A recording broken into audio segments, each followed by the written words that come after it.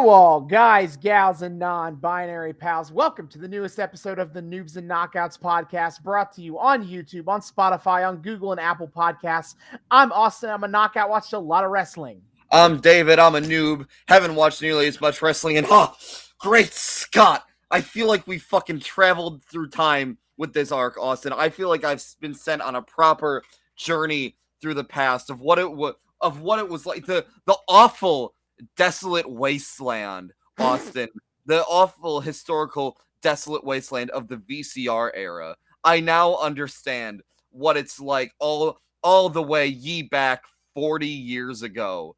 Fucking trudging through, I guess 30 to 40, trudging through these bullshit ass DVDs just in the blind hope that you could get something that you wanted. Oh. Could you imagine going to your local video rental store and you see a new WWF tape in the new section, in the new shelf? Oh. And it's fucking Paul Bearer's Masters from the Crypt. I turn it on. Oh, yes! I'm going to show you wrestling matches that have absolutely nothing to do with my theming and aren't really that good. Oh, Austin, we went on a harrowing chrono fueled journey with this arc, and I now that we're at the end point, I feel a changed man. I'm not sure how, but I feel something in me has, I don't know, I suppose has a greater appreciation for those dark days of yesteryear. I really think we managed to hit the highs and the lows of the Coliseum home video experience, and I didn't even intend for that. We peaked with episode 1, Austin. I still think that the World Tour was the best episode yet. I solidly place it our second best. For me, bleepers, bloops, and body slams are is the best one. And we continue saying it wrong to this day, and I refuse to ever say it correctly. I'm sure I'm sure I might say it accidentally right. But for this episode, on our final one, I've saved the best for last, or tried to, as like in doing research for this arc, I just Googled best Coliseum home videos, and the height of academic research, of course. And after combing through various blog posts and forum websites, there's not a lot of rigorous study into the idea. All right. No, not having to trudge through blog posts. No. How many? I had to read multiple blog listicles in order to get a really good sense of the best here. Okay. Please share with us, dear co-host, what the enlightened academics of the WordPress days have had to say. And the enlightened academics of WordPress, pretty much, this one we're watching tonight was almost universally at the top or near the top. Okay. Like, everyone put Smack'em Whack'em tonight's videotape as a top video review. I personally don't like making too many references to other bigger internet wrestling personalities, but to emphasize my point about how, like, this is the Coliseum videotape, OSW Review did a review of this tape during their New Generation arc. Oh my god. Wow, we're digging up the diamonds from the rough, huh? We are, and it's kind of held together by two historic moments in time. Okay. As this features two previously never released, and to my knowledge has never been re-released in any other format up to this point, to my knowledge, two essential Bret Hart matches. Bret Hart versus Shawn Michaels in the true first ladder match of the WWF, and the house show match in Saskatoon. Saskatchewan. I was gonna say, wait, hold up. Other Saskatchewan thing. There's too many of them. There's too many. Two is too many. In Saskatchewan, where Bret Hart defeated Ric Flair to become WWF champion for the first time. Wow. I still can't believe neither of that shit got, like, televised. You had house shows, motherfucker.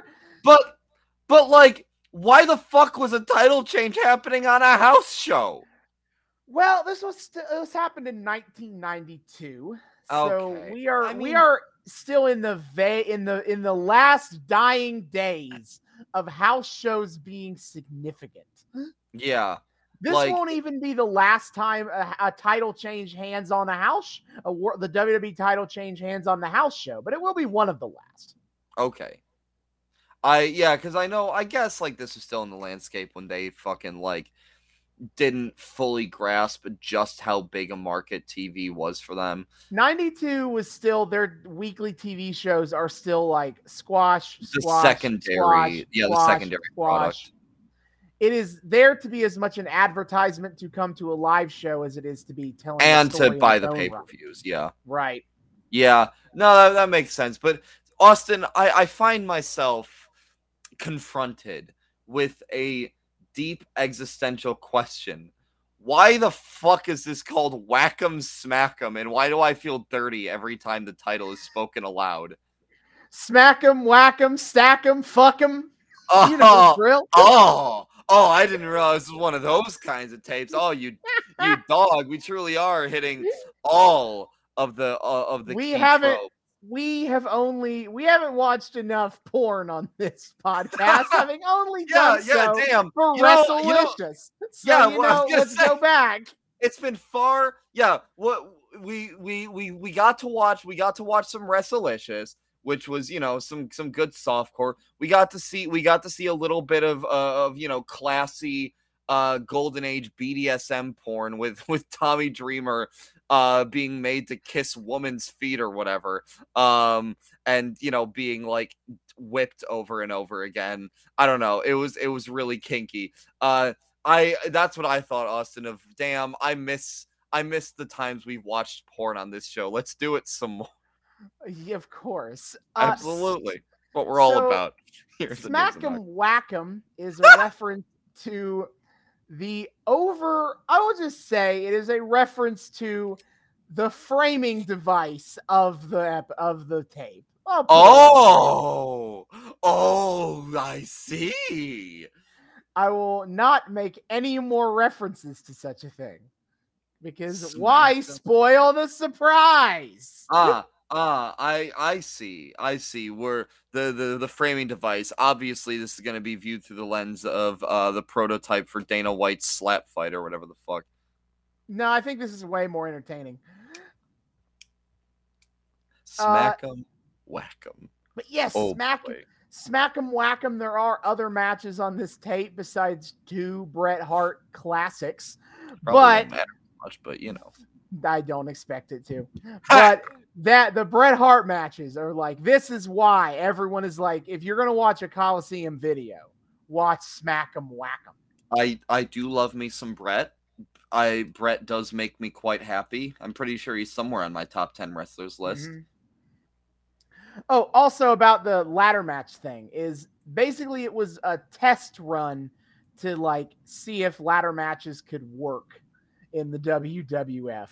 That's a weird thing to say, but like basically before 94, they weren't doing ladder matches in the WWE. The first one that was televised was Razor and Shawn at WrestleMania 10. Yeah. But it was but like Vince wanted a proof of concept. I believe Bret was kind of looking at it as like, this is a big match we did all the time in Calgary. Yeah, I was going to say really liked. This was something done on the indies prior to this, right? In other territories, yeah, I don't know where else, but I know Bret was coming at it from the perspective of Calgary. Yeah. He did a lot of ladder matches. It's not like TLC where Edge like personally pioneered it or whatever. Where they invented the match whole cloth. Yeah. It was like this existed elsewhere, but Vince wasn't sure about it. So he wanted Bret and Shawn to go out there and have a ladder match with, which I guess the theory was like, if I don't like Bret versus Shawn in a ladder match, then I'm not going to like a ladder match. So that's a fair assessment. I do appreciate just like how resistant historically Vince has been to what have ended up being some of his like best calls. And then all the shit that he's like super impulsively into is a lot of the like dumbest shit. Like I watched a whole fucking video about a bunch of wrestlers that Vince was very not sold on at first, and it was just so many like banger favorite wrestler, banger favorite wrestler, banger favorite wrestler, and it's like, and Vince had to be talked into like all of them. Man, it's Vince has always been someone a little bit resistant to ideas that aren't his own. What we have to really trick him into thinking that this one came from him to get it over. Except for Hulk Hogan, I guess. I guess he kind of was happy to kind of more or less ape what the AWA was doing with Hulk Hogan, and just put it on a bigger scale. Yeah, well. Okay, I'll say it like this. When Vince has been in a position of power over other wrestling, in a relative strength within the industry, he has been more resistant to ideas that aren't his. Yeah, I know. Yeah, and ideas that don't fit his, like, exact, perfect, like, idealized vacuum world of wrestling. His little box. Yeah, so Bret and Shawn wrestled in 93 in an Intercontinental Championship match in a ladder match just to kind of see how it would go. And obviously went well because then ladder matches became a staple of WWE programming. So, you know. Hell yeah, brother. I'm excited. Yeah. I am excited for those bits. Mm-hmm. So this tape was released in February of 94, by the way. I don't know if that's, you know, super helpful or anything. But the wrestling, the Peacock description had only mentioned some other stuff that is not related to wrestling matches. So I'll go ahead and read that off for you. Ooh. Yokozuna gives some insight into his unique diet. Oh no. You see, I feel like I have actually seen this skit before, but I feel like you could probably guess what the skit is going to be like. Because he is Japanese and fat. Fat and Japanese. Yeah. So. Oh no. Can't for that. And then the Bushwhackers do some remodeling. Okay. Oh god, this one has skits on it. Oh man, they're multiple skits. Oh no. So okay, I guess we've had Yokozuna on the pod. We've done Yokozuna before on this podcast. Yeah. So he's big in Japanese and has a big ass. He is a fake sumo wrestler. He pretends to be a Japanese sumo wrestler, but he is very much Samoan. Yes. And has never competed in sumo ever. Wow. No way. What a shock. But the Bushwhackers, that's an interesting tag team there. Basically, they had a pretty lengthy and successful career in New Zealand. They are New Zealanders. They are Kiwis, as they say. Yummy. And they had a really successful career in New Zealand and in Memphis as the new sheep herders. Basically just two crazy, violent guys. As opposed to the old sheep herders. I mean, I don't know anything about what the original sheep herders were like, but they put the new in front of them. The new sheep herders. Yes. Super violent, I've heard. I've never watched any of their stuff from that era, but I've always heard it was like really hardcore shit. But then they come to the WWF and they are turned into the Bushwhackers, which is the complete opposite of what I just described the sheep herders to be. They are now complete silly comedy characters. They are goofy Kiwis who lick people's Kiwi-looking hicks who who lick people's heads and do a funny march where they raise their arms back and up and down. They've got funny accents. We must make the people laugh at them. We have seen. I don't know if we've watched the Bushwhackers on this podcast. I don't think we've ever been in the correct era to have Bushwhackers, but we did in the TNA Christmas special. Bushwhacker Luke appeared in that as a cameo as Eric Young's uncle. Yeah, no, we've seen them come up a couple times. We've at least seen them do like interview segments before, I'm pretty sure. We might have gotten a Bushwhacker interview when we did that one when we did the wedding thing with Elizabeth. Yeah, I think I remember Elizabeth being there. Because they were very much a late 80s to early 90s WWF, and that is not ground that we have spent much time in. Man, so it's so speaking of Vince and his ideas, it's so fucking like him to take this great indie act and just like grind it through his mold until it comes out incomprehensible on the other end. To be fair, I feel like they would probably tell you they appreciated the easier workload that comes with being comedy dorks. Yeah, that's probably fair as like workers, but like what does that do to your long-term like viability as a talent? Like, did their careers just fucking die after their time in the Fed, or did they get to go back to the Indies? Or I mean, by that point, they were pretty old by the time they left the WWF, and I mean, okay. I guess I mean you could. I mean, you're obviously going to make the argument that like this is what they're known for, is being the Bushwhackers. Very few people remember the Sheep Herders. It's fine to be known as like comedy wrestlers. Like I'm sure once he's retired, Danhausen will happily lean back and take pride in how he got the people to laugh. It's more just like, I just always hate seeing people whose like, I don't know, reps get kind of destroyed by the dumb ideas they get pushed with. I think it helps that most people would not know about the Sheep Herders. You'd have to be, one of the people who reads Dave Meltzer in 1988 to like know that this is the Sheep Herders and like, look how you've massacred my boy. Meltzer, look how they massacred my sheep herder. The Sheep Herders actually did get a 5-star match in the Observer. What? Wait, that's sick. Yeah, let's see. Observer. I'm gonna have to look up the specific match, but I know they have one. I know when they were the Sheep Herders. I just don't remember the specifics. That's awesome though. Fuck. List of professional wrestling matches rated 5-star or more by Dave Meltzer. And this is actually a very big deal, as he before the 2010s was much more stingy about giving out 5-star ratings. And he gave to like random New Zealand indie guys. That's awesome. Yeah, so here's a random bit of trivia here.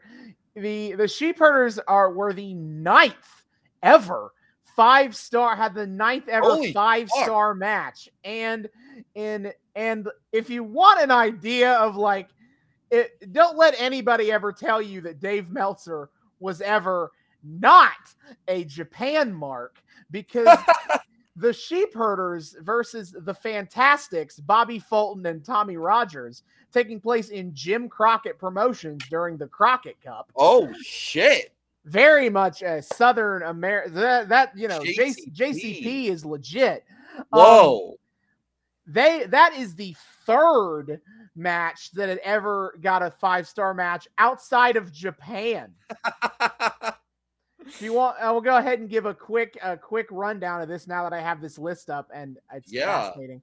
The first ever 5-star match was Ric Flair versus Butch Reed in Championship Wrestling from Florida, a very big territory, a pretty strong territory back in its heyday. Man. Always It was Florida. Yeah, it was. CWF was built around a lot of times Flair and Dusty Rhodes was two big names of championship wrestling in Florida. Then in '83, you have Dynamite Kid versus Tiger Mask in New Japan. That's a legendary match. I think I've watched that before.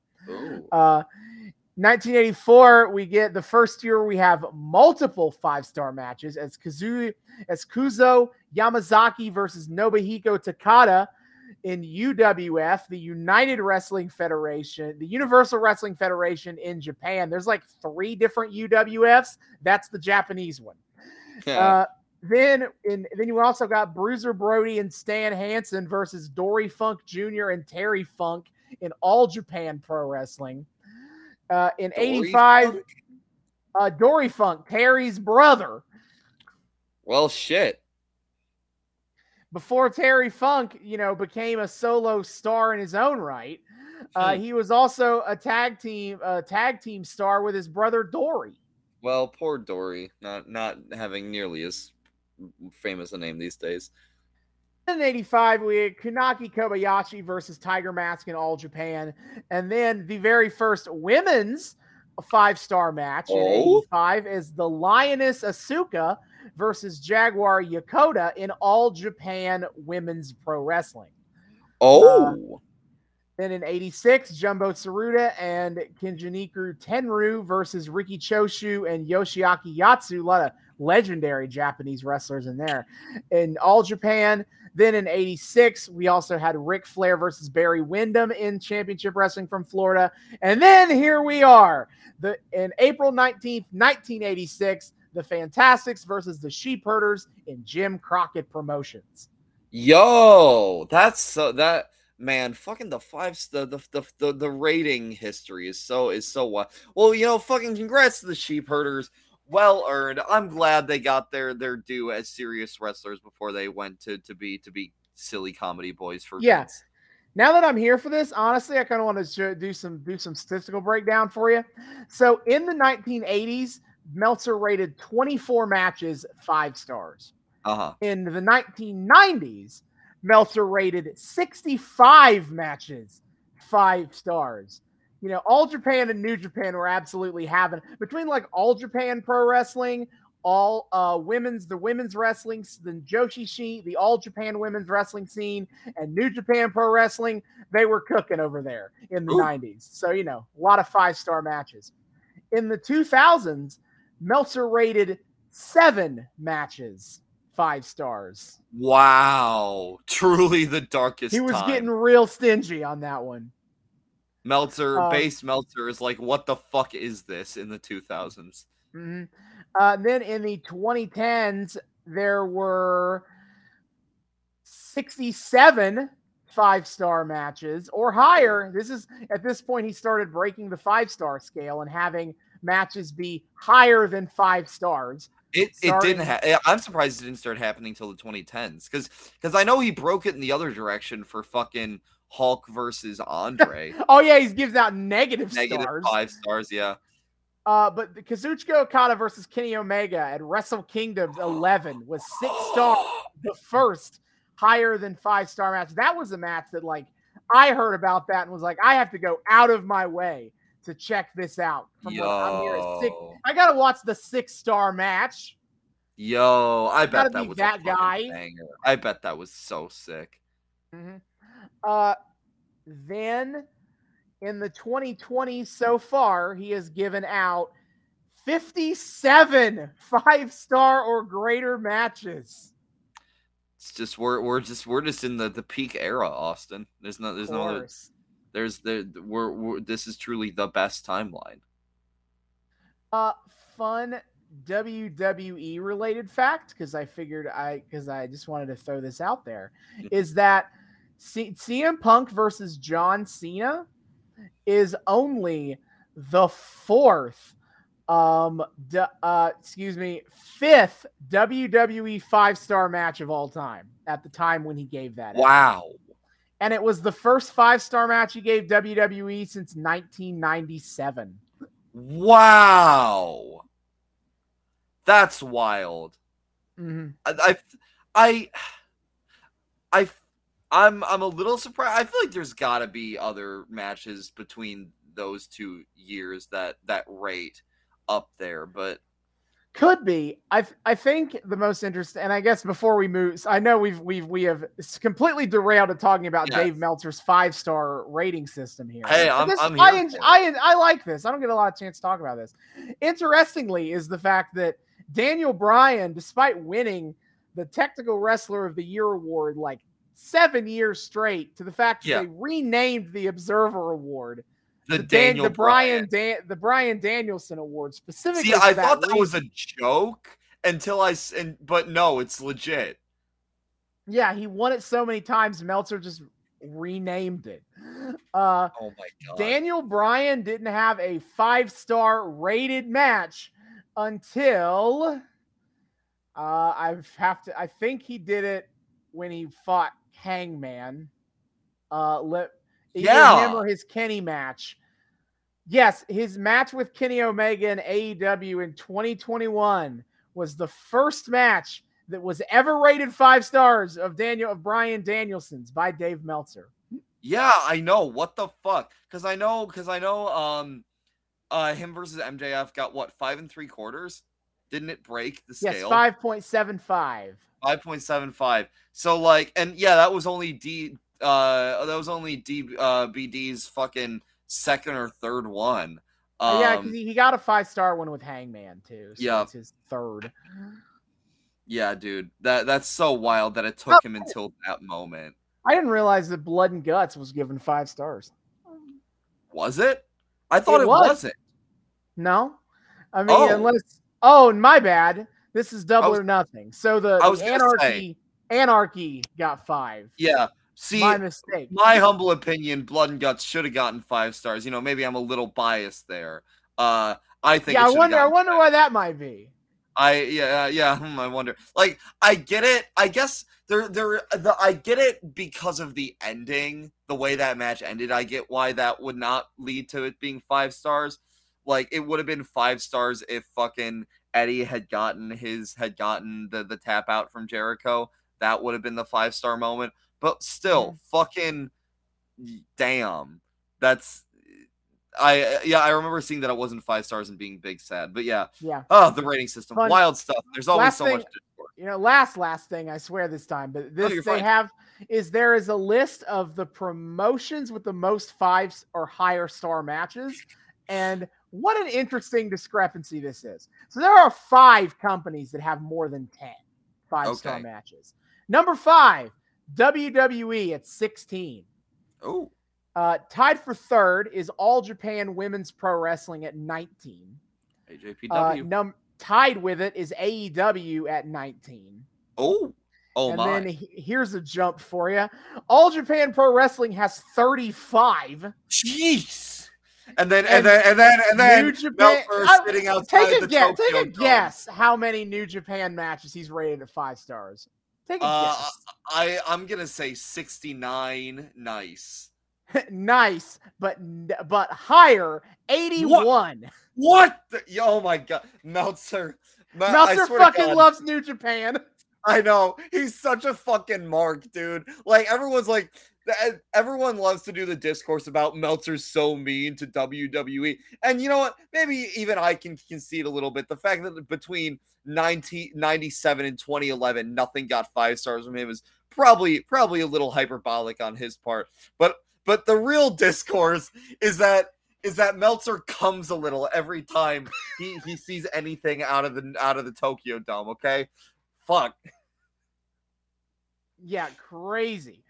All right, just want to, this has been a fun diversion. Yeah. To make up for the fact that I have little else to say about this. No, I like it. I like it. It's fun throwing in these little tidbits. Yeah. So we are, anyway, sheep herders. Now they're the Bushwhackers, and they are apparently doing some remodeling, whatever that means. Great. And this tape is hosted by Lord Alfred Hayes. Yay! Early British daddy. Yes, I am excited to see him be extremely flustered at the weird wrestlers that are out there in this doing weird stuff. Oh, I say, what are you doing? Mm-hmm. Stoically flustered. He can't show too much emotion. Then I think he loses his British card if he does. Yeah, so the matches on this show outside of the Bret matches are kind of like that transitional era from Golden Age to New Gen. Yeah. In terms of like who's wrestling and how we're doing here. So fascinating and how much we actually like lean on TV as a legitimate extension of our brand. Hey man, Raw's almost here. We almost have Raw. We're about to start raw dogging it. Uncut, uncensored, and uncooked. Oh, amazing. We have to watch one of those early Raws on this show. I bet they're unhinged in just the stupidest way. A little bit. Got to get the Rob Bartlett episodes of Raw. Let's go. Who the fuck is Rob Bartlett? He's a local New York comedian who they got to do they got to do color commentary for the first 10 episodes of Raw. Oh, that'll be great. It was very, as having watched all the episodes he's on, it feels very much like a poor man's Will Sasso. And honestly, that already could be construed as not a high bar. It's a real backhanded compliment you're giving there, buddy. Jesus. Yeah. But I don't want to shit on Rob too much because he's a super cool dude in IRL, and he's like, and he has positive things to say about, getting to fuck around in the WWF. He recognizes that most people do not, in fact, like him doing pop culture bits on commentary. But we appreciate a self-aware king on the new. He's aware, and he's fun. That does get you a lot of bonus points. Mm-hmm. Anyway, smack 'em, whack 'em. Oh yes. Oh boy. If you would like to watch along with us, Peacock. We have been going through this journey of Coliseum videos available on Peacock, NBC Universal's streaming service and WWE streaming partner.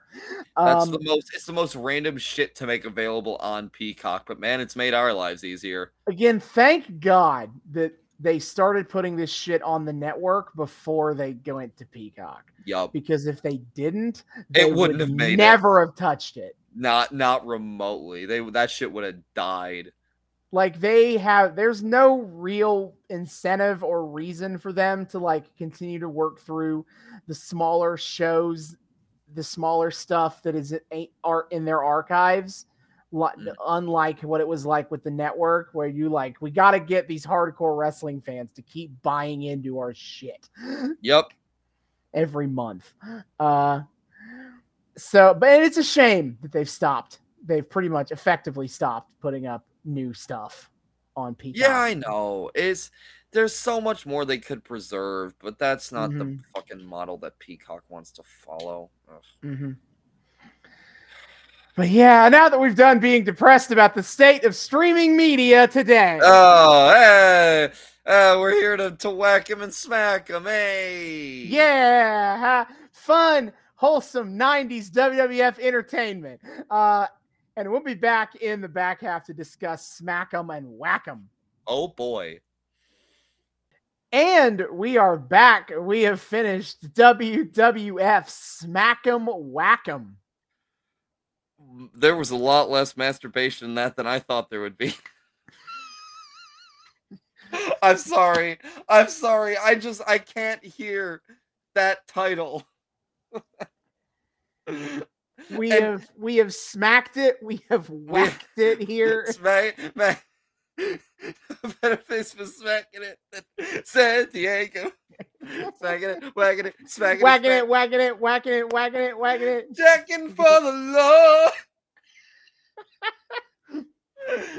And clearly I'm not the only person who is weirded out by this title, because as soon as we fucking open this thing, we see Lord Alfred Hayes saying, "Welcome to the WWF Smack'em Whack'em," with the same fucking tone as an 80-year-old saying TikTok.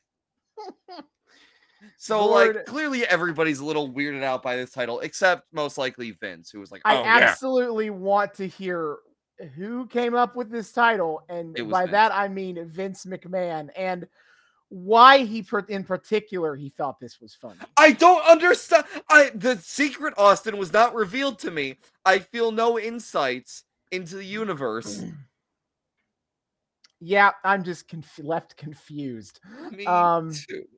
So we open this little tape with Lord Alfred Hayes in a dilapidated house. Yes, it's like, for some all reason. right, Okay, sure. That's a hell of an opener. And so Lord Alfred is hyping up how, we're going to see the never before seen WWF title win by Bret Hart. And he also way to spoil it, by the way, Al. The entire tape was been very upfront, being like, guys, this is when Bret wins the title. Did we know already that Bret had the title by this point? I mean, yes, he won it in September of 92, and this tape came out in February 93. So, like, it's been known that he had the title. I just still can't believe that's not something you would televise. Nah, man. So bizarre. Fuck Saskatchewan. They're not. Saskatoon is not getting a goddamn. Yeah, this episode. Was Saskatoon. I was right. You were accidentally. Right yes. I did not necessarily mean to say Saskatoon when I was meant for Saskatchewan, but it is in Saskatoon, Saskatchewan. He also, Lord Alfred also fucking talks about how we are going to see Yokozuna, a feature from Yokozuna on, as he put it, cooking for the single man, which I am ready to talk about that. Yes, I am too, but also cooking for the single man, I find it extremely hard to believe that Yokozuna was not drowning in bitches. I find that extremely hard to believe. It definitely sounds more like romantic in context than it is. I know. Oh, I want to talk about that when we get to it too, because the expectation I was primed for was vastly different than the actual what that actually turned out to be. And okay, for reasons that again the name of this show does not adequately explain. Nope. Lord Alfred Hayes is like, why are we in this house? Well, it's because we're bringing in some people to do some home improvements, and they're bringing in the Bushwhackers.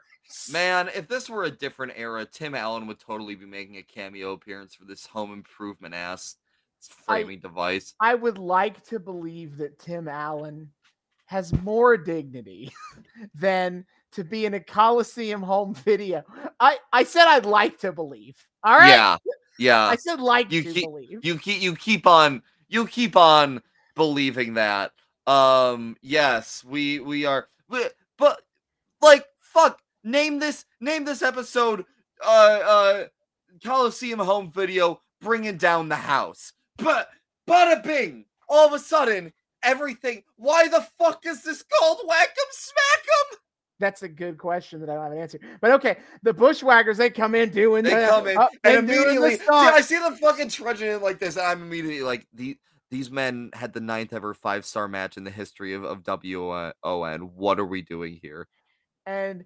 Oh, how are you lordship? They do not ever stop making noise. I have never had to sit through like 10 minutes of Bushwhacker content to realize this, but they never shut up. I have vague recollections of promos we've seen from them, and I remember them being very noisy gentlemen, but oh man, I did not realize just how fucking persistent it was. Promo. Okay, that's fine. 10, they never stop. Like, if they're not talking, they're just kind of rambling, noising. They must have been chugging water. I hope they chugged a lot of water to keep their voices intact, because I don't know how the fuck you keep that up for such a prolonged period of time. It's gotta be, right? Just because Vince is just fascinated with their accent, so he tells them, no, just talk as much as you can. I can't get enough of it. 100%. He's got to be like, 100%. It's funny. It's funny that the weird men with the weird accents just don't shut up. Yes. That's the humor here. Literally. That's gotta be the joke.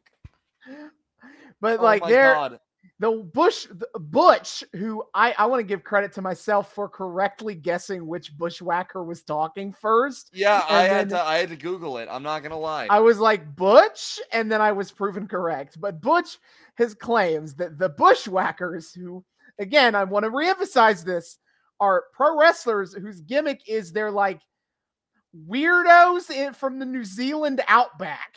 Yes. These two men have been hired by the biggest construction firm in America to make this house into a wreck house, whatever that means. I'm not even going to question any of this lore. It's too brain. The Bushwhackers have decided this will be the Bushwhackers Wreck-It Room. And I'm like, what is happening here? Do they get ownership too when they make the improvements? Is that how this works? And if so, why are they getting hired by somebody to do this? Does that person get a cut of whatever this turns? What does any of this mean? I don't think I can trust the biggest construction firm in America if they're like, these two dudes. These are they are going to be the ones to fix up this house. They got a 5-star rating in the Wrestling Observer newsletter. I mean, not just anyone can do that. They must be good at everything. Of course. That's the only. As it's well known that 5-star ratings by Dave Meltzer are a good indicator of architectural ability. Obviously, that's what they're getting 5 stars for. They built a great match. If you can build a match, you can build a house. True. Fucking true. That's what I'm always saying. I'm pretty sure, what was his name? The guy who did Falling Water. I'm pretty sure that was his motto. I don't know who you're talking about, so I can't. Frank Lloyd Wright. Frank Lloyd Wright. I'm pretty sure famed architect Frank Lloyd Wright said that. I think that's a quote from him, actually. All right, so Alfred Hayes is like, so what's the first step? And I didn't realize this was going to be a bit. As Butch says, well, safety has to be number one. Yes. The first step is always safety. So the Bushwhackers are like, we got to make sure Lord Alfred is safe. So Luke grabs a helmet. And Alfred is just like, wait, what? Yeah. What do you mean Alfred thought he could be the supervisor. Well, except this doesn't make sense, because even if you were just standing around supervising, you definitely should have some fucking protective gear on. The Bushwhackers here are actually, the Bushwhackers say we need to comply with OSHA. Oh, they are 100% correct with that. But also, I was going to say, does Lord Alfred Hayes doesn't seem like the type of person who knows much about the home improvement construction process? Well, yes. Which makes it very funny, because they put like the hard hat on him. They start to put the goggles on, realize and they can't get it over the hard hat, so they got to take the hat off and then put the goggles on. And I have to say, because Lord Alfred Hayes, of course, in like a full suit to present, as he always is. It's not like a fucking full ass tuxedo like he wore on the train episode. Right, but he's wearing a suit in his shitty house. Yeah, and I have to say, like, with the hat and the goggles on him, it kind of made him, alongside the suit, made him kind of look like a supreme corporate douchebag. Like, he's one of those assholes from corporate who's here to, like, check on the project, see how it's going. Oh, yeah, you know. So, like, he does look the part in that respect. Yeah. And then they put a tool belt over top of his suit jacket. I thought that was kind of funny. But then best part of this bit is now Alfred's like, now hold on, guys. I mean, I don't want to get my hands dirty here. And Butch's like, you're right. Don't we worry about that, because we got some great gloves for you. This doesn't say we have Bushwhacker glove. They keep branding everything as Bushwhacker product. Like, we got some Bushwhacker gloves for you. Or we got a nice Bushwhacker hard hat. Like, why is everything bush? Do you guys have a fucking construction surplus business too that we don't know about? Maybe they do have some kind of prominence in this industry, and none of us has ever knew about it. And then suddenly Butch has a sledgehammer in his hand. Where did he get that? No, oh no. Why did anybody let him have Triple H is about to sue somebody. True. If only he wasn't Jean-Paul Levesque. I have a thing to say about lawsuits later on in this episode.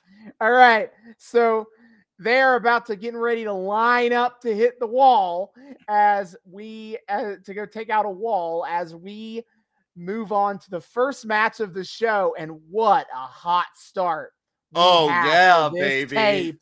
Oh, It is the Berserker versus Crush. Yeah, the fucking Viking guy? Yeah, the Berserk. If you don't know, the Berserker is basically if you think of a Viking, but a Viking in a cheap community theater production, then you get the Berserker. You get oh my god, that costume is so shitty. It was clearly in the community theater analogy. This is a guy who was cast just because he had a big beard. And they're like, we need you to be the Viking. Yes, and also we have a shitty costume. Sorry, not sorry. Yeah, and Crush is again a Shaka Bra, but he is still a good Shaka Bra. He is not a bad Shaka Bra yet. Yes, he's also a white Shaka Bra from Hawaii. Yep, we got a whole bunch of Samoans, we got a whole bunch of Islanders, but no, we gotta have the guy who's hailed as being from Hawaii be a white dude. Yeah, speaking of descent, is that Lord Alfred Hayes goes on about how the Berserker has legitimate Norwegian descent, to which I could not confirm online. Well, oh, no. I tried, but, it's tough. Yeah, well, because Lord Alfred Hayes proceeds to try to claim that, he speaks Norwegian, he can yada, yada, yada. Is that what that random nonsense he was saying all the whole match was? Was that Norwegian? So yeah, that's the thing, is Lord Alfred Hayes claims that this man speaks fluent Norwegian and shit. And I already was pressing X to doubt on that one. Again, we just hired the guy with the big enough beard to look like a convincing Viking. But the Berserker has this thing where throughout the entire match, he yells the word Huss. I'm glad you also thought he said Huss, because that's how I wrote it. Was Huss? No, I think so. Huss. Because Gorilla Monsoon's on commentary with Alfred Hayes, and after Alfred says the thing about the Berserker speaks fluent Norwegian, Gorilla's like, I still don't know what Huss means, and Lord Alfred's like, haha, no do I. And they just roll with that. You know what? Let's fucking look this up. What happens if I just look up Norwegian Huss? I now also want to look this up to see what happens. Huss. Huss means house in Norwegian. Hus means house.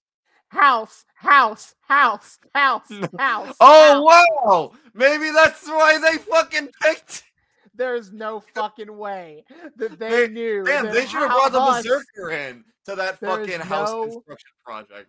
There's no way. If they brought the Berserker in, that would be the best clever joke that the WWF has ever done.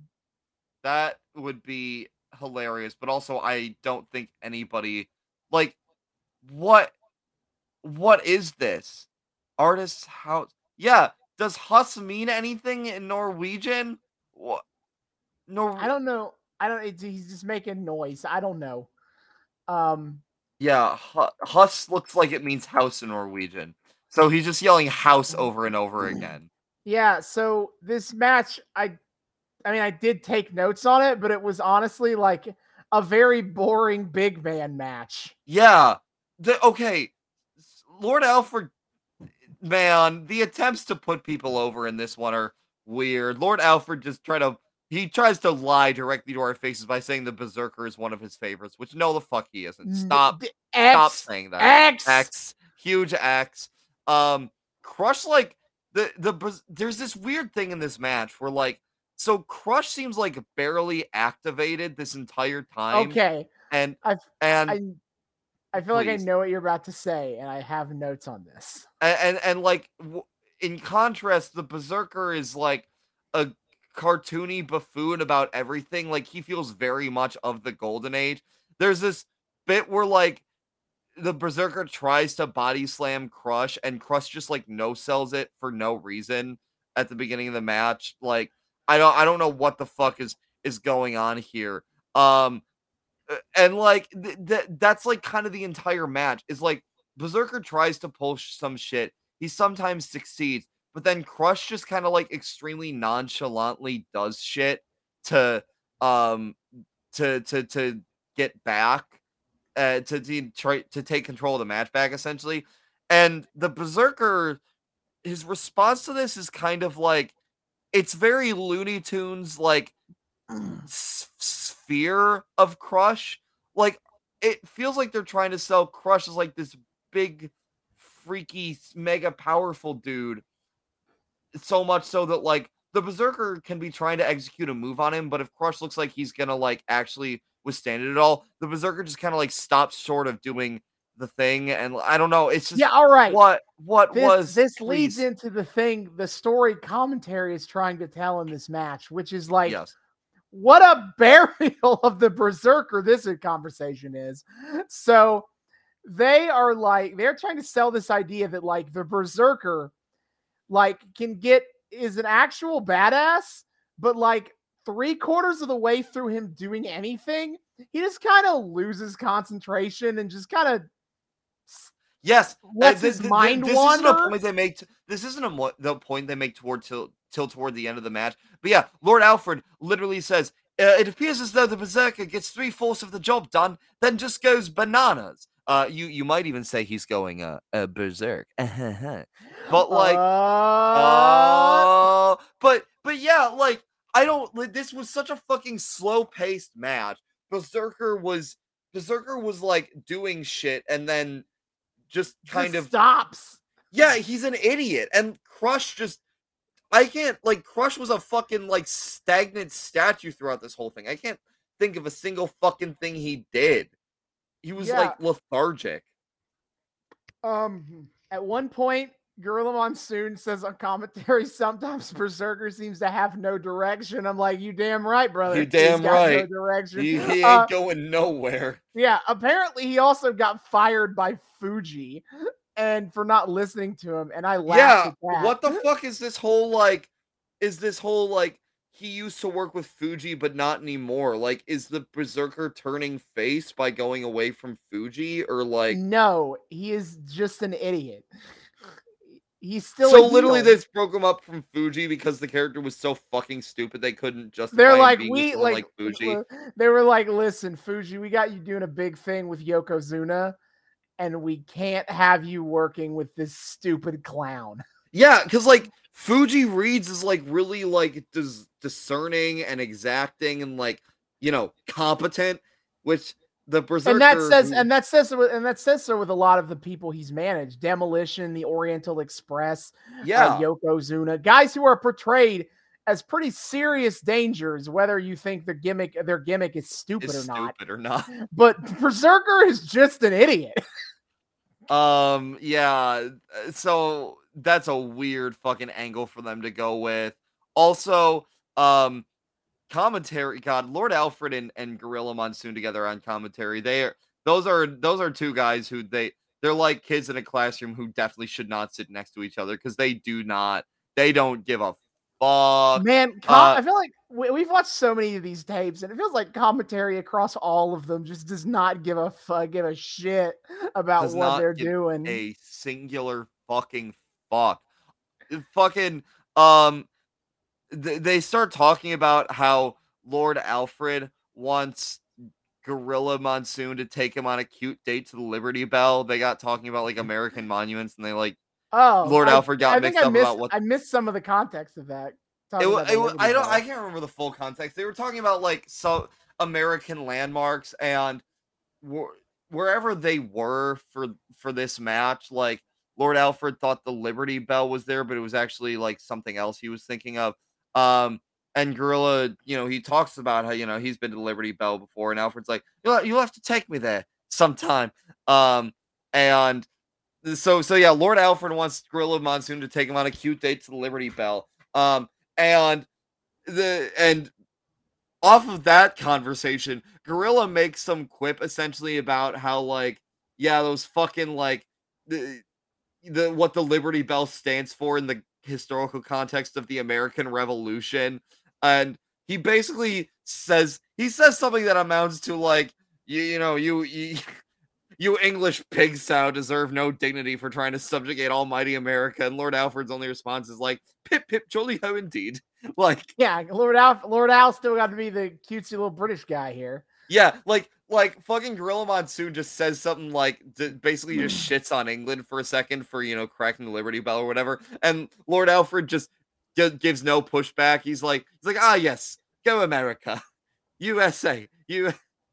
Yeah, so oh my god. Berserker apparently needs Adderall or whatever medication you take. Yeah, man, it's so hard. It's so hard to get your hands on medication. Clearly, he's got a bit of a tick too with that whole Huss thing. I just hope he got the help that he needed. Yeah, I mean, the WWF locker room in the 90s, was very much a drug-free place. A drug-free environment, as we all know, as we are famously drug-free environment, the WWF locker room. Everybody's straight edge around these parts, sir. Wholesome Christian locker room. I think the most fascinating thing I saw in the match was Crush kicks Berserker in the back of his thigh, and Berserker does a split. Ha!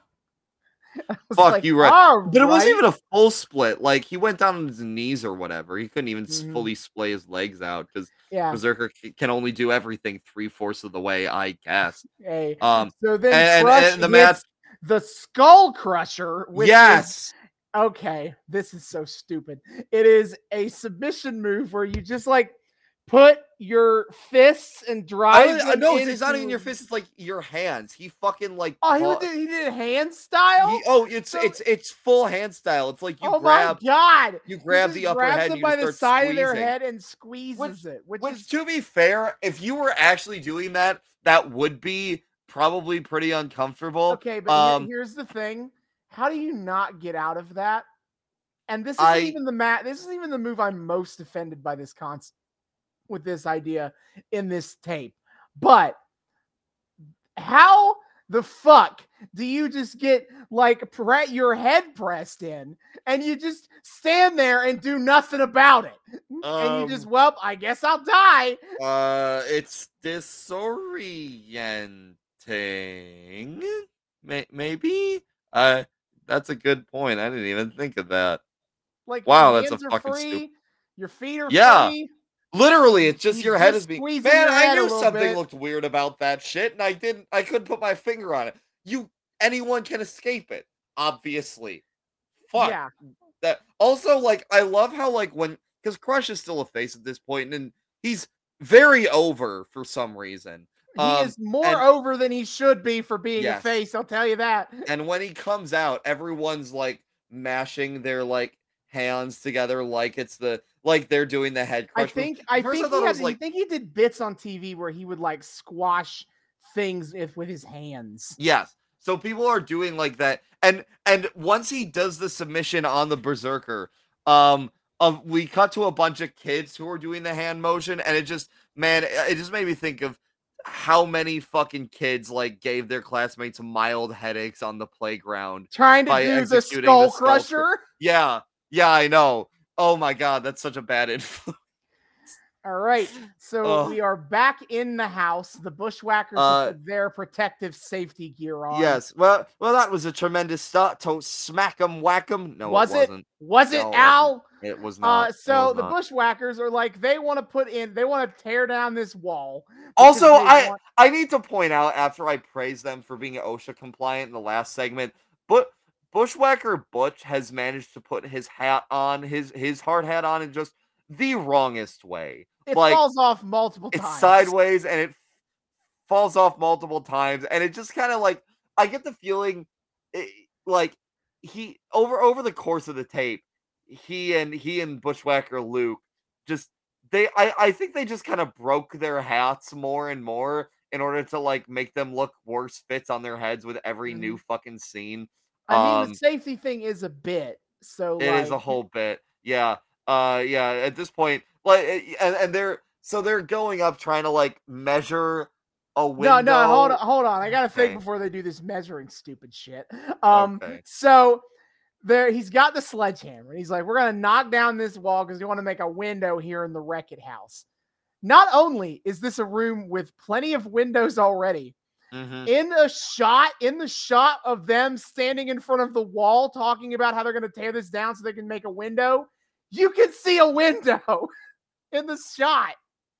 Well, clearly their architectural expertise dictated that window was fucking stupid and they needed a new one. Yeah, so obviously. I guess. So Butch is like about to smash this wall, and Luke is like, hold on. We gotta measure the wall. And so they run up to this wall and with tape measures, and they are allegedly measuring this wall, but they are it just feels like they're just randomly yelling out numbers. They're unintelligibly gibbering this entire time. They're like, I got 8, 4, 4, I got 12, 46, 46. Property Brothers looks a lot different than I thought it would. I've never actually watched Property Brothers, but this is not what I was expecting. HGTV's standards are so low. Man, you can just put you can put anything with a house on that channel and they'll just air it, can't you? God damn. I don't know why weren't we supposed to be watching wrestling, Austin? Why the fuck are you making us watch an HGTV show? That's a good question because I hate this whole podcast clearly. Obviously. So Luke marks an X on the wall to show where they're supposed to hit the wall. Yes. And then Butch hits about 2 feet below. No, wait. Oh, yeah. And they're like, no, you did the math wrong. We need to fucking. Basically, they do a do your multiplication tables, kids bit. And then, oh no, cousin Luke, I think we went a little low. But they're like, it's okay because then we got to squat down to look out the window. Hey, even the dog can see outside of this window now. I missed that part. I missed that part. Yeah, all I remember is just them talking all of a sudden about how they need to do fucking multiplication. They turn to the camera like, remember, kids. These tables. I got a thing about later about them giving out bad advice to children. Yes. But as they are just hammering the wall with a sledgehammer, we cut then to the second match, and I was like, oh no, it's the Repo Man. The Repo Man. Okay, so I have to explain the Repo Man to you all. Please. So the Repo Man is ostensibly what it sounds like. A guy who repossesses people's stuff when they can't make their payments on it, right? Except I don't think Vince McMahon knows what a Repo Man is. Well, I thought it was supposed to be tongue in cheek because the entire time this man gets treated like he's really just a car thief. That might be part of it. That probably is it. But he dresses. He wears like a domino mask, and he's got like this creepy little trench coat. Hamburglar ass. He dresses like the Hamburglar, and he like looks like a little rat man. And then he's coming to repossess your shit, and he doesn't even repossess things that people owe money on. I know. He gets into a feud with the Macho Man, and where he repossesses Macho's hat, but Macho doesn't owe money on the hat. What? That's a thing that happened. It's like Macho Man's first feud on Monday Night Raw was him and the Repo Man. What? Yeah, okay. Well, I do kind of have comments about that could tie into that. So, yeah. His opponent tonight is Earthquake. I guess he's trying to fucking repossess Earthquake's tectonic plates or something. Yeah, I don't fucking know. According to Gorilla Monsoon, the Repo Man beat Typhoon, which is something I refuse to believe. And a thing for some reason they spend this match painting him as like weirdly powerful. I have so many notes related to the idea of the Repo Man hits moves and does well. What the fuck? Yeah, I know. Commentary tries to like break down his in-ring psychology in the weirdest way possible, like basically relating how he fights in ring to how he goes about stealing cars. I don't even remember. It was so unintelligible. But yeah, the Repo Man. Okay, a bit that I thought was actually kind of funny in the beginning of this match is so he hits the earthquake like a few times, and then he turns around and goes, "Now I got him!" And immediately earthquake starts whooping his ass. And then a few minutes later, Repo Man has earthquake in like a headlock move, and he yells out, "Now I got him!" And immediately earthquake gets up from the move. Okay, that's actually kind of charming. Yeah, it was funny as fuck, but the Repo Man just like he takes Earthquake down. Earthquake is because as you think for his name, he's like 400 pounds. He's a big hoss. Dude. And when people go up against him, they struggle to do anything with him. Yeah, and he is out here like just getting his ass kicked by some twink in a domino mask. This is what's going on here. Yeah. And like at one point, Earthquake gets Repo Man in the corner and is like chopping him or something. And commentary's like, we don't normally see this kind of punishment given to the Repo Man. What does he tend to not get hit? Does he he does well? This is not just some comedy jobber? Not in 92, it's not. Yeah. So Repo Man is putting up a decent fight against the Earthquake somehow. Commentary could not give less of a shit. They spend a couple minutes ruminating on the type of life that a cameraman must lead.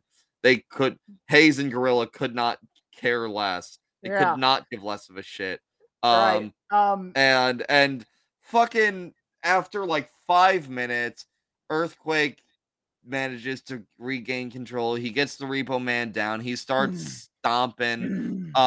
Man, what a time this was. You could have like a shitty 5-minute match that is bad and poorly paced and does not do anybody in the match any favors, but like the audience will go fucking nuclear when the face does their finish, because like Earthquake starts stomping around and the audience loses its mind. The tremors are going. What a time this was, man. Earthquake, he hits his big move, which is jump and sit on him. Yes. Which, according to Gorilla Monsoon, looked like a 9 on the Richter scale. Oh, thank you, Gorilla. And he sits on the Repo Man and wins. Walkity, walkity, walk. So we get back to the house, and Butch now has a power saw, and then they're like, "Hi, Mom," and they just start shouting out their mothers and how proud they are. They are of them. And at this point, Luke's head is also fucked up. They've both taken like that plastic lining that you actually put on your head and just fucking, I swear to God, they just ripped that shit between takes just to make it look increasingly goofy. Yeah. And they're also murdering the fuck out of this poor wall. There are rough. They do not know what they're doing about this wall. Not in the slightest. I quoted Luke on this. "Don't worry, Mummy. You know we've done this plenty of times. It's not something I want to hear about the Bushwhackers handling power tools." Nope. Oh God, I can only imagine the heart attack. And then Butch, he goes up the wall, and then he hits something, and they're like, "Whoa, what was that?" And they're like, they don't think it's a pipe or anything. God. They think something's just stuck up there. So Luke just reaches his hand blind reaches his hand into this wall, which is, don't do that, kids. As all the most experienced architects and home builders do. And he pulls out an electrical cord. Like a torn open ended electrical cord. Yes. And completely uncovered. Oh, God. And Luke then proceeds to ask Alfred to hold the cord. And Alfred's like, "No, what the fuck? What the fuck is wrong with you?" Absolutely. And Alfred's no longer wearing his gloves for some reason, presumably so we can make this bit work, that's about to happen. But also, like, why the fuck isn't he wearing his gloves anymore? And it's at this point where safety first clearly becomes a bit, as the Bushwhackers are like, the Bushwhackers never ever put safety second, and they swear it's safe because there's no electricity in this house, except There definitely is, because There even though definitely there is on. natural light coming into this house, they are still clearly in a lit room. So no, this electricity is still absolutely in this house. And so they hand the wire to Alfred. They convince Alfred to take the wire, and we get a smash cut to Alfred pretending to be electrocuted. He keeps making, they're like silly... shining blue lights on him now. He's making a silly face, and like they're shaking the camera. They do the stock sound effect of yeah. And it's like, oh my god. It was the dumbest. Oh my god. And then the lights go out in the fucking Hey cousin Luke, I think someone turned off the electricity.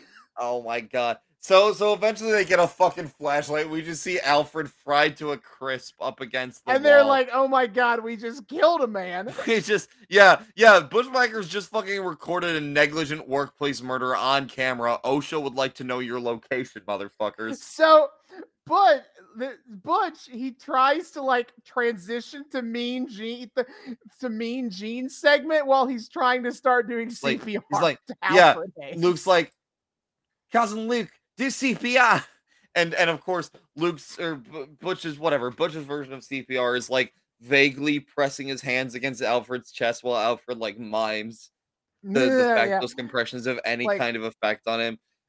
Well, Alfred is standing upright. By the way, he is CPR, dead, but he is standing upright in the flashlight. CPR, a thing that is famously done with somebody standing in an upright position.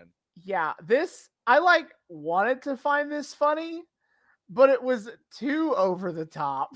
I found it funny, but not for the reason I did not find it funny. It wasn't funny in the way they wanted me to think this was funny in the this is so extremely fucking dumb way. Yeah. But oh man. Oh boy. Here is also something funny in a dumb way, I think. But we get to Mean Gene Okerlund sitting in a Japanese restaurant with Yokozuna and Mr. Fuji. Okay, fucking when I was told that we would be getting a segment from Yokozuna on cooking for the single man, I thought we'd get like the fucking Yokozuna like chef show. I was so excited to see Yokozuna like preparing some ridiculous pseudo-Japanese dish for us. This is him eating Japanese food. It's Mean Gene with Yokozuna and Mr. Fuji at a fucking hibachi restaurant. Fuji is not what I was hoping it would be. Yeah, the cooking for the single man. The single man is Yokozuna. The bit here is, look at this fat man eat food. Yes. Fuji, not great considering how he passed away. Yes, but Fuji is trying to show off Yokozuna's diet, how he maintains his weight. And let me tell you, Gene-san. He keeps saying Gene-san because of course. We start with a nice appetizer of steak and shrimp and 5 to 10 pounds of steamed rice. I will say, at least I think Fuji is actually Japanese. I believe he is. Okay. That's one. They got one. Yeah, and he's like, and Mean Gene claims that Yokozuna eats 15,000 calories a day, and which is wild.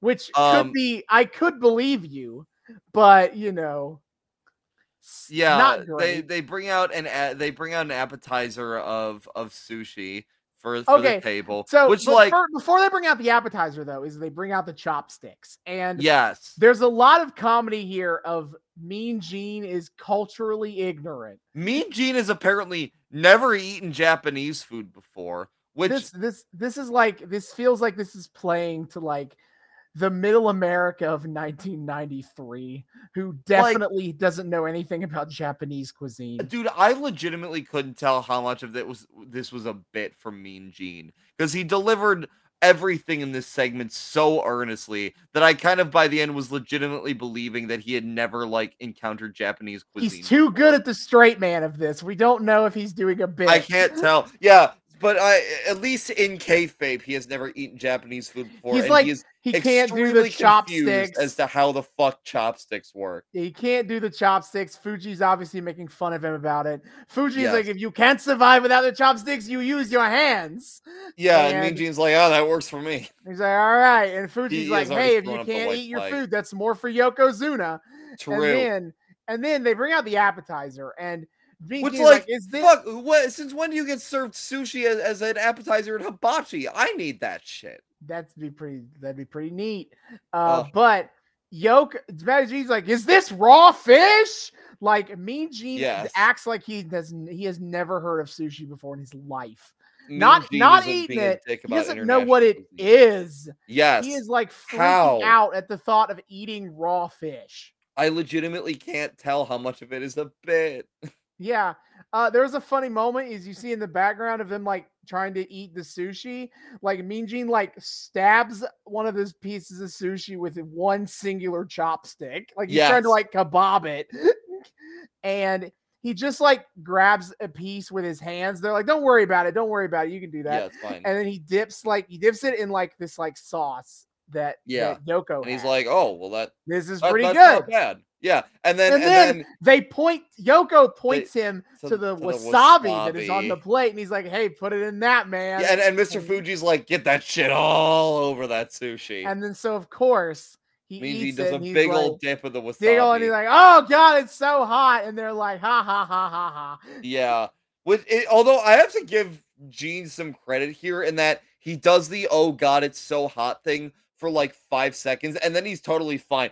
So like, for everything I know about wasabi, it is very hot. So what this makes it seem like is Mean Gene is actually a fucking like genetic freak who can withstand high amounts of spice with relative ease. If only Mean Gene could have been on a Hot Ones.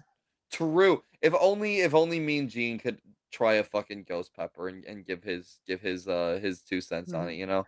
Yeah, so we get a sushi eating montage where Yoko is just stuffing and stuffing and stuffing. Dude, this whole and we cut to Mean Gene a couple times trying out sushi of his own, and all the cameras all at angles, and we're getting way too up close to people's faces. It feels like a bad drug trip in the middle of a fucking hibachi restaurant. Yeah, so they're done eating, and Mean Gene is like, wow, I cannot believe that. Just watching Yokozuna is making me full. And he's like, well, this has been great, guys. And Mr. Fuji's like, no, hold on, just you wait for the entree. Yeah, I was like, what the fucking hibachi is this? Are they even gonna do? They did actually bring out a hibachi chef. They did the shit. They did the hibachi shit. Yeah. And Gene is like horrified at the thought that there's more food, but then he's like, oh, you know what? Let's just go for it. All right, Why stay. Not? Send it. In comes Lou, a hibachi style chef. Yeah. Mean Gene is like, wow, this is amazing. Let me tell you this. And Mean Gene asks Yokozuna if he's like, do you like Lou's cooking? Because they try to present this as if like Lou is like a personal chef for Yokozuna. Was that what they were going for? I mean, I guess there's a line or two that kind of lean into it. Yeah. Yeah, they do kind of claim that like they come to this restaurant on a pretty like regular basis. And so Gene is like, do you like Lou's cooking? And Yokozuna allegedly says Oshi. I couldn't hear him, so I don't know what he said, but Fuji's like, he said, oh, Oshi, very good, is what he said, which I also did not fact check whether that is Japanese for very good. I don't know, man. So the hibachi chef guy is doing the hibachi chef theatrics. He's doing the whole thing. He's doing the flippity flips, and he's doing the knockety knocks. And Yokozuna is apparently getting mad at this. His face looks the same the whole time. Yeah, Fuji doesn't have time for this shit. He's like hurry up, this food. And so, okay, Lou is apparently making steak and shrimp for 10 people. And Mean Gene is like, well, I mean, there's 3 men here, fella. I don't know what that's for. And then he like mid-sentence realizes the implications that Yoko is going to eat for like 8 people. Also, like Mean Gene, like the hibachi chef gets the stove going and starts like cooking shit up, and Mean Gene, like a fucking toddler, reaches for the stove and is like, now is this? And he pulls his hand away. He's like, And well, that's Fuji has really to tell him hot. not to do it. Oh my god. Yeah, what fucking toddler ass Mean Gene over here doesn't know not to touch hot stoves, I guess. So Lou, yeah. Oh, you go ahead. Well, fucking Lou. So Lou gets the whole thing going. We cut to a little bit later when the steak. He gets this huge bowl of rice. Huge bowl of rice, which stays on that goddamn stove for way too long. Like they get through multiple. I think he moves it. He moves it over away from where the heat is in the stove. Okay, he moves it to the corner of the stove. See, after he puts it on, that would make sense, except for the fact that that's also the area where Mean Gene put his hand over and is like, well, hey, that's fucking hot. Hey, bro. Hey, whoa, kayfabe now. Hold on. Oh, shush. That's stupid ass kayfabe. Okay, so then he puts on apparently 5 to 6 pounds of shrimp. Wait. Sorry. One more thing on the rice, though. Either way, he's doing it the fuck out of order. You do the rice first. Yeah, rice comes last, as we're about to find out. I guess. But okay, Gene is like, this is all way too much food, man. And Fuji is like, hey, man, don't say that in front of Yokozuna. You'll make him upset to talk about food like that. Bad. And so Lou also brought out like a dozen ribeye steaks, like an absolutely absurd amount of steaks. Oh, and absurd. So then we cut to later where the steaks are now cooked. And so he starts like chopping and dicing and cutting up the steaks. And he plates 2 steaks for Yokozuna on when everyone else gets 1. And then Fuji's like, hey, give him more food, more. Yeah, Fuji starts harassing poor Lou here, who's not getting paid nearly enough for any of this shit. And apparently, and I wrote, Yoko just pounds like 9 steaks. And then I also wrote, what about the rice? This is where I know, literally, why is the rice still on the stick? Take that shit off. You were supposed to do the rice at the start. Chef! So we get a montage of Yokozuna eating steaks. And at the end, Mean Gene claims that Yokozuna has consumed 11 ribeye steaks. And keep in mind, the shrimp went on the plate first. So we have not served shrimp. We have not served rice. We served the steak, which was the last thing to go on the stove, first.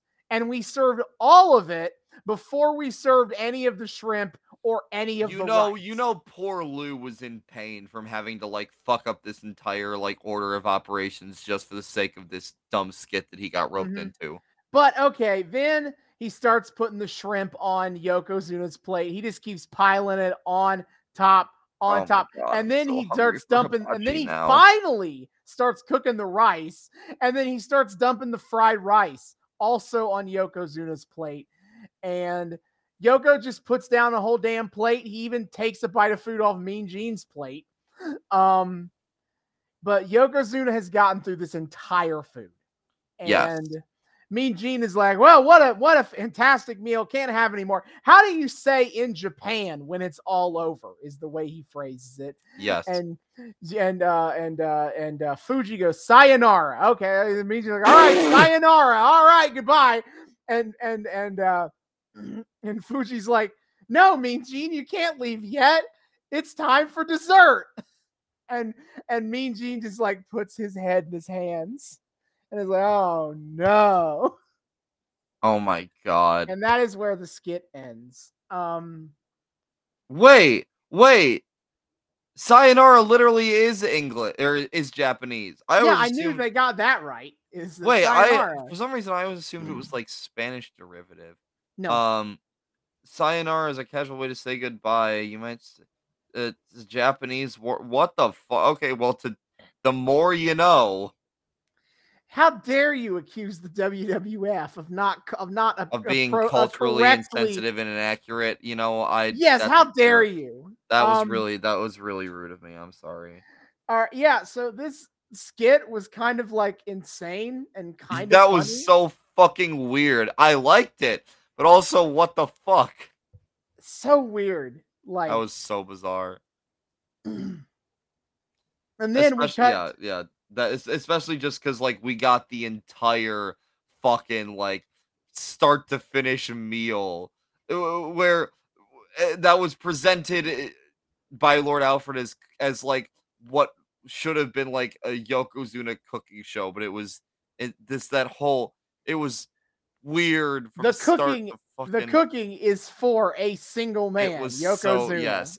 It was So so long. That was such a it was a prolonged very segment. long bit. You That could have had done the one. joke in like It 2 is minutes. It is a long bit that has one joke. And now I'm hungry for Well, Japanese okay, it has food. 2 jokes. It has Mean Gene doesn't know Japanese culinary culture, and Yoko eats a lot of food. There are 2 jokes, and it goes on very long for a thing with 2 jokes.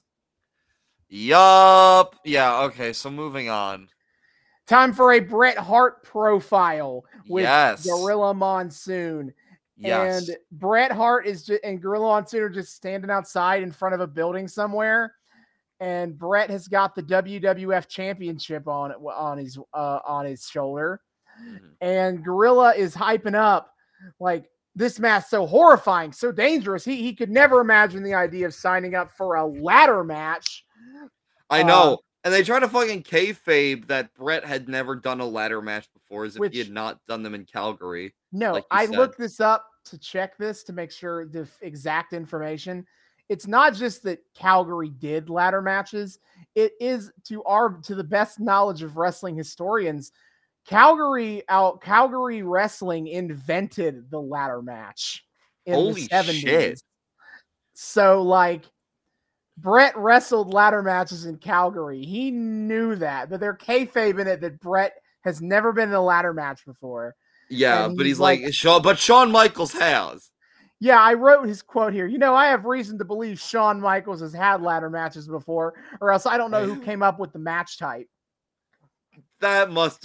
That's so fucking insulting, dude. Holy shit. That must have been so infuriating for him to say. Oh my God.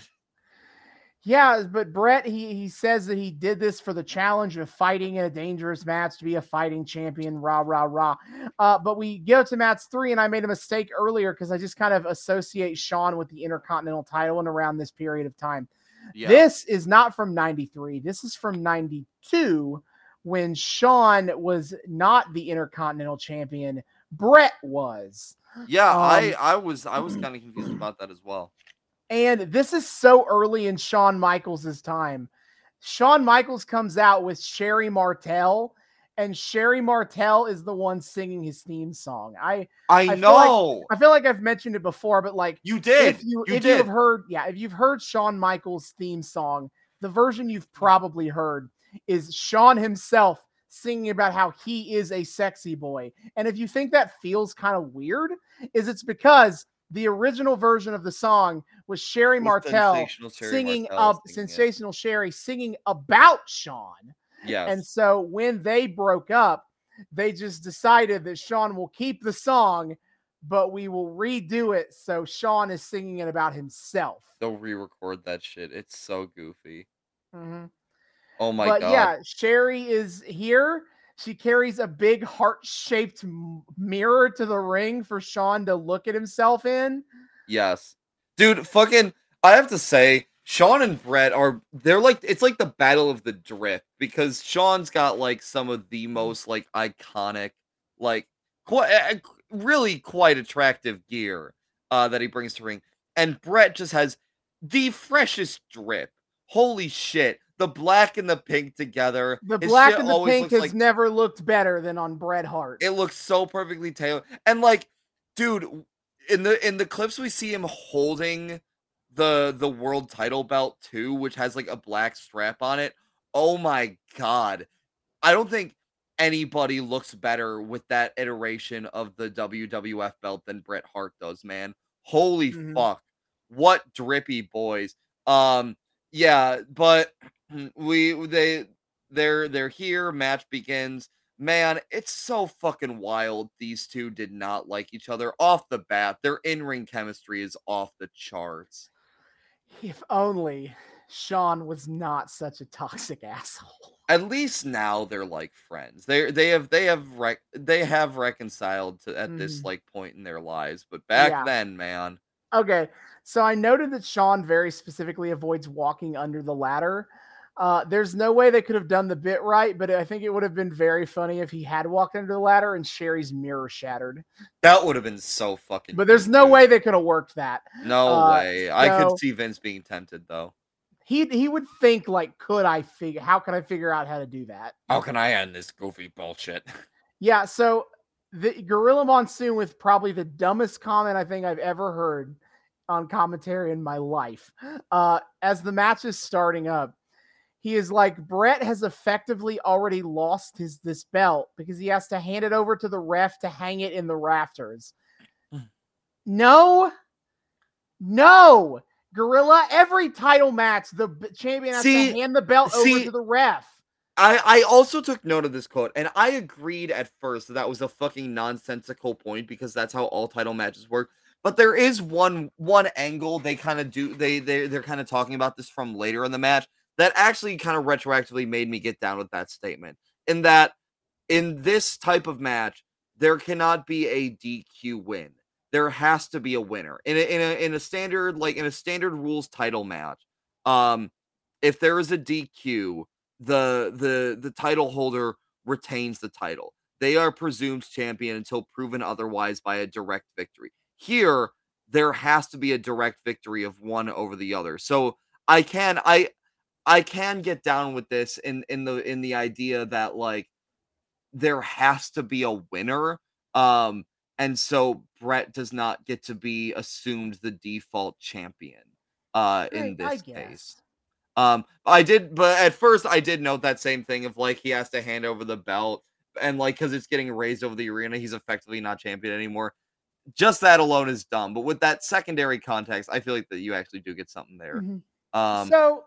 So for me, this match it's kind of weird in that sense of like, you know, I've heard so much about this match, and it is a really good match. But I also think my brain is too poisoned by the work rate and spot monkeyisms of now, because I was like, God, do more things. But I still will say this is a really good match, and like I get it. This is like a feeling out. They're both in and out of kayfabe. This is two guys kind of feeling themselves out of like what they can do in a ladder match. And that's a cool story. And also, I think the story is an expert in escalation as in pacing.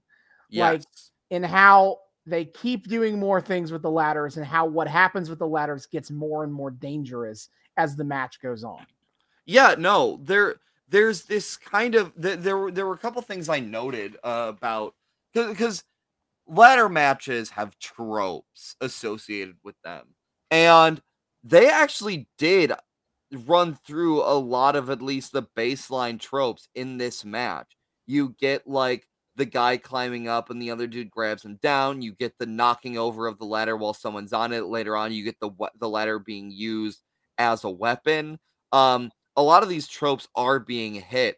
And even the goofy, like the guy, one guy's fucking a little too long the ladder. He tries to grab the thing, but he can't quite grab it. So he has to go up because it eats time and allows the other wrestler to come over and like knock him down or whatever the fuck. Yeah. Gotta pretend like I can't win right now. And on top of that, like it's wild to hear commentary talk about all of this because like, so many of these tropes that we take for granted, like you said, like we're so used to this do something yada yada. Commentary kind of like is a great reminder that this has never been seen before because they are like so thoroughly explaining all of these tropes and having their minds ostensibly blown by all of these maneuvers that are being done with these ladders that we now take as like granted standard aspects of a ladder match. Yeah, and like I almost wanted to look at this through the lens of like, would Elizabeth hate this match? I don't think she would. No, because it's like there's a certain conservative way they use the ladders. Like there's not like they are not like they don't do a ton of spots with the ladder. it's like 2 or 3, I think, times they use the ladder in a way that as a weapon and not as a means to win. Yeah. And that's interesting. That's interesting to look on in like this is what like the original ladder matches looked like. And it's not as awkward as some like first time gimmick matches are. Like we talked about a couple weeks ago, talking about like early triple threat matches, how there's a certain like kind of awkwardness to them because they don't really know what they're doing. Well. It flowed really well. It is just very different from what a more modern ladder match looks like. Absolutely. So like we open the match with just like good old fashioned chain wrestling, because here's the thing. In modern ladder matches, they have tons of ladders all over the place, almost like they're designed to be gimmick, to be spot to spot, be spot festy, jump off ladders and shit. In this match, they mean it. It is a ladder match. There is one ladder. It's not a ladders match. It is a ladder. There is only one. Yeah, and they put the ladder all the way over in the entrance way. They had the guys have to go back and go get. Yeah, like way the fuck out of their way, which is kind of funny. So the very beginning of the match is them kind of doing regular wrestling in an attempt to put somebody down long enough to just go get the ladder. Yeah. At one point, Bret gets Shawn down, but then Shawn makes a recovery, and then Shawn gets Bret down and tries to like beat up on him a little more, and Gorilla, like, noticing that Bret was down, he kind of goes, "Oh, I think that now would be a good time to go get the ladder." And then, like, as he says that, Shawn just is continuing to beat up Bret, and he goes, like, maybe not. Gorilla with, like, the disappointed dad vibes here of, like, you could be so much more practical right now, son. Yeah, please. But Shawn does end up going and get the ladder, and he, like, almost gets it to the ring, and before Bret comes back to whoop his ass. Yes. And then Bret takes Shawn down in the ring, and he gets the ladder. And this was so neat of a spot idea for someone who has never done a ladder match before. Yeah. So Sherry runs over and grabs the ladder, tries to stop Bret from pulling the ladder in the ring, and Bret's like, "The fuck are you doing?" And he like tries to stalk Sherry back up the entranceway to like go to the back to the locker room. Yes. And while Bret is doing that, Shawn got up, he gets the ladder and tries to just go up and win the match right now. I know. Except like for some reason, Sherry points out to Bret that Shawn's about at the top of the Sherry ladder, somehow gives up the goat on this, and Bret I have no idea why to stop him. But then Shawn gets Bret in the corner, and we get the first instance of a ladder being used as a weapon, where he takes the ladder and he takes that front top part and just rams it into Bret's gut. Yes, the first use in the WWF of the ladder as a weapon, really. Mm-hmm. That was the wild one for me. That was what I wasn't sure about of like whether or not we were gonna get ladder as weapon. But yeah, no, he rams it into Bret's abdomen, and commentary is like, "Oh my god, what's he doing with this? That's a ladder. That's not supposed to be used for that." You like fuck so much. Like, it's so wild just to hear how novel this is for everybody involved. Like now we get a linear, and then we get a lengthy sequence of like Bret tries to climb and Shawn pulls him off. Then Shawn tries to climb, Bret pulls off. I feel like I'm doing almost a disservice the way I describe that, because it is very much just like trope to trope of ladder matches. But it's really actually interesting to watch. And again, it is for this audience, this is a completely novel thing to be watching. I know. Yeah, like this wasn't some rinky-dink little exhibition. Vince could have had this be a 5-minute fucking whatever. This is a match. Mm-hmm. And like we're seeing the proof in the pudding for the ladder match in real time, essentially. Like, they're building the blueprint, and it's like it's not hard to understand how this won Vince over, because these two fucking rocked this match, dude. Yeah, they fight. They kind of fight with the ladder until eventually it gets to the point where like Shawn is trying to reposition the ladder, and Bret gets under the ladder Yeah. And like they're like fighting for the control, and they get it into the corner. Shawn bounces Bret's head into the ladder, and Ooh. but then Bret starts hitting his signature spots as you come to see it watching 3 back-to-back Bret Hart matches here. As like Bret gets in the corner, Shawn runs at him, Bret jumps up and kicks him, then he goes to the middle rope and hits a clothesline, and then Bret slingshots Shawn face first into the ladder. Crazy. Fucking wild. There's this I think after that, like, Shawn kind of goes down for a second. And Lord Alfred, once again, like the 90s equivalent of like Boomer trying to say hip shit, calls Shawn a toy boy. But good try. As opposed to a boy toy. Good job, Al. Good try, Al. You did your best, man. At one point, we get to Shawn is climbing up the ladder while Bret is also climbing up the ladder. So both men are finally climbing up the ladder at the same time. They only do this once in this match. They only do that particular idea. There's so many more times you could utilize it. Just watch They just punch each other. They punch each other until both of them fall over and the ladder falls on top of them. I know. Dude, ladders falling over in these matches are so fucked. Even in the first ladder match, you got guys being crushed by ladders. Oh, ow. Yeah. But fucking all this kind of goes down. Bret's eventually able to get the ladder back to center. But first for that, because I want to bring this up, because this is the thing I love bringing up about these early Shawn Michaels stuff here, is like Bret is hitting the ropes to do a move, and Sherry grabs Bret's foot, and then Shawn Michaels hits his patented heel kick. Yes. His patented reverse thrust kick, aka the sweet chin music, but not quite yet. What the fuck is sweet chin music? This is a good old-fashioned. But then he hits his real big scary maneuver, the teardrop suplex. That is the thing that puts people out of commission.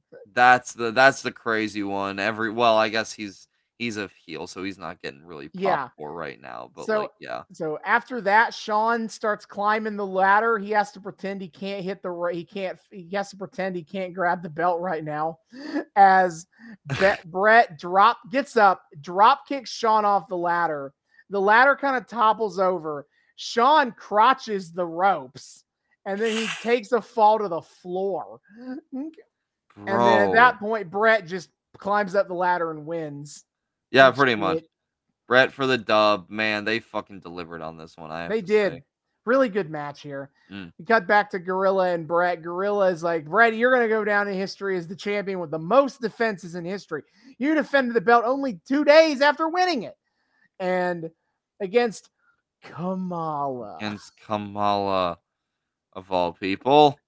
Yep. Okay. So Gorilla is like, Bret, what is your game plan for facing a guy that's bigger than you? And Bret proceeds to not answer that question, as he just talks about how he doesn't want to, hide behind the belt. He wants to entertain the fans. He wants to keep challenging himself. He has to prove that he is the excellence of execution. Which is apparently a term that Gorilla coined for him. That checks out. He probably did say that. I believe they talk about that a few times in this video, I think. Honestly, if you watch before Bret Hart was a singles guy, he used that's a name, the excellence of execution, that Gorilla Monsoon uses semi-frequently. Like that's kind of just almost a tropey term for him to use to describe other wrestlers. As like they're the excellence of execution for how they just did a move, and then it just became Bret's one of Bret's catchphrases when Bret was coming on the come up. Yeah, I mean, I guess that makes sense. But yeah, no, he lampshades a couple times that Gorilla made this term for him, and like it's funny too because I think Bret kind of like fucking stumbles over this phrase. Bret is not comfortable quite as a talker. I did notice that. I was like, my man's really like soft spoken here, and not like very low key energy, not quite the giant charismatic champ that you would expect. But yeah, either way, cool motherfucker, and it cracks me up that we're watching his title defense before we're actually watching him win the title. Seems They decided slightly the out of best order. for last on this. But it's not even last. Oh, we'll get there. Yeah, unfortunately. So it is Kamala. Before the match, we get to listen to his manager, Dr. Harvey Whippleman. Yeah, who's this scrawny motherfucker? Okay. Yeah, and he is a doctor because he started carrying around a medical bag to ringside and calling himself a doctor. That is how that works. That's all you need. You know, he follows the wear a lab coat and scrubs methodology of being a doctor. So he's not even wearing either of those things. My man's in like a fucking suit. Yeah, but he does carry a medical bag, so you know. Yes. He's got 1 out of 3. Yeah, so he introduces the Ugandan giant Kamala with the great kimchi. Yes, the Twin Brawler is here. Yeah, and so Bret comes out. Okay, and we get to the match, and whole lot of standing around to start. Oh my god! Don't fucking remind me. Bret Hart spent a lot of the 90s slowing himself down for much shittier wrestlers, and this match with Kamala is absolutely no exception to that. Yeah, Kamala's not quite on the same level. They eventually kind of get going with Bret working the arm. You know, you know what?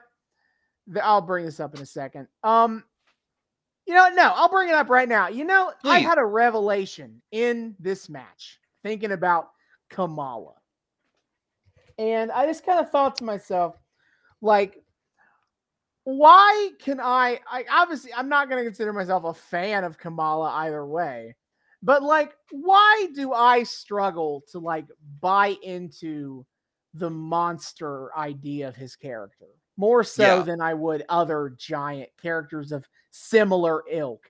Like, I also think Yokozuna is corny and silly, but I buy into him as like a monster heel, right? Yeah. But why do I help with that? Why can I not do that with Kamala? And I think part of why that is he is just so goofy. Yeah. Like, he is too goofy for me to sincerely buy him as a threatening character. Well, yeah, because he's effectively he almost reads like a fucking minstrel character, except with an actual black man playing him.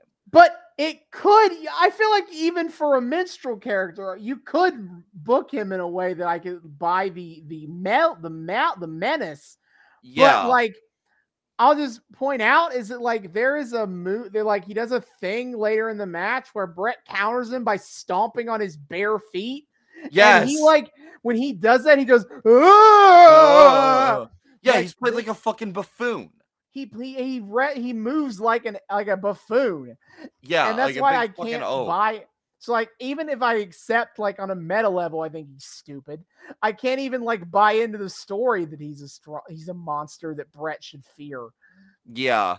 So not the highest quality match Bret could find himself in. Fucking so some highlights is Bret's working the arm, but then Kamala uses that same arm that Bret was working to try to offer a test of strength. And the commentary is like, whoa, why everyone is he in doing their that? everyone and their mother is like, this is a trap.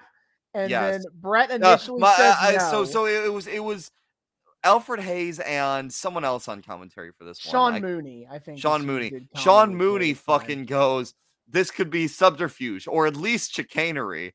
They just goofy fucking. I don't think in this context those are different things. I do love how often wrestling commentary likes to use the word chicanery. It's a good word. You use it too. I've very much had it pushed a lot more into my lexicon doing this podcast. Commentary speculates what's possibly behind Kimchi's mask. One of the possibilities being maybe it's a divorced man who owes child support. Yeah, the specific phrase was maybe he's wanted by the law or an irate wife. is the way Sean Mooney puts that.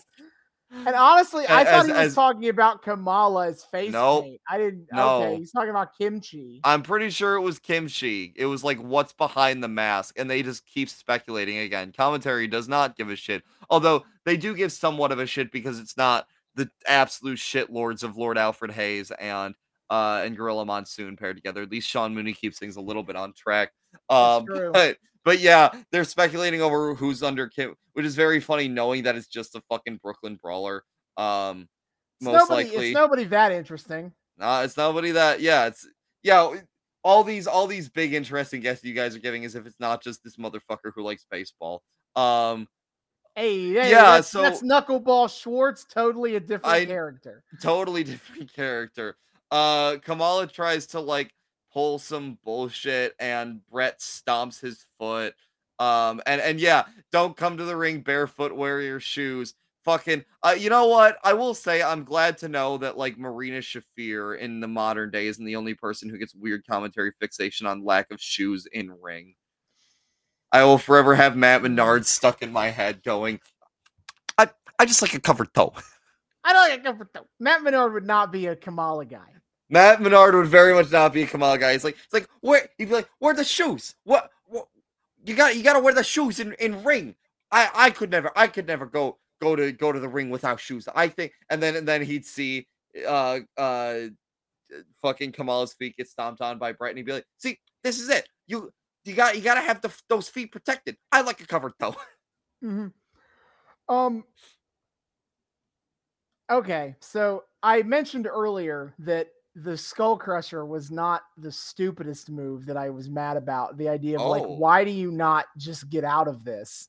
This match had that because at one point, Kamala gets Bret Hart in an armpit nerve hold where he just like claws at Bret's armpit.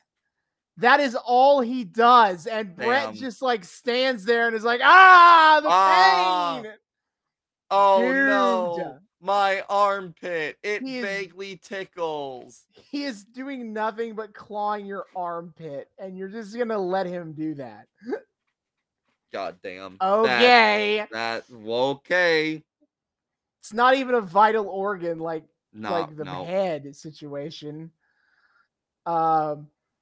It's pretty rough going out there. I got some humor in like Kamala apparently likes to like try to like chop downward, like chop like just downwards at people when they're on the ground, and I thought that was like a funny visual. But yeah, I think as a response to that, like this kind of somewhat varied moveset that Kamala has.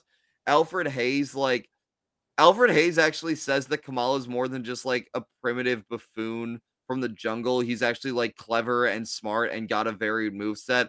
And I think for that alone, like Alfred Hayes may have gotten his fucking British card revoked for like not for saying anything remotely nice about one of the colonized races. You're a British man saying something so nice about a Ugandan.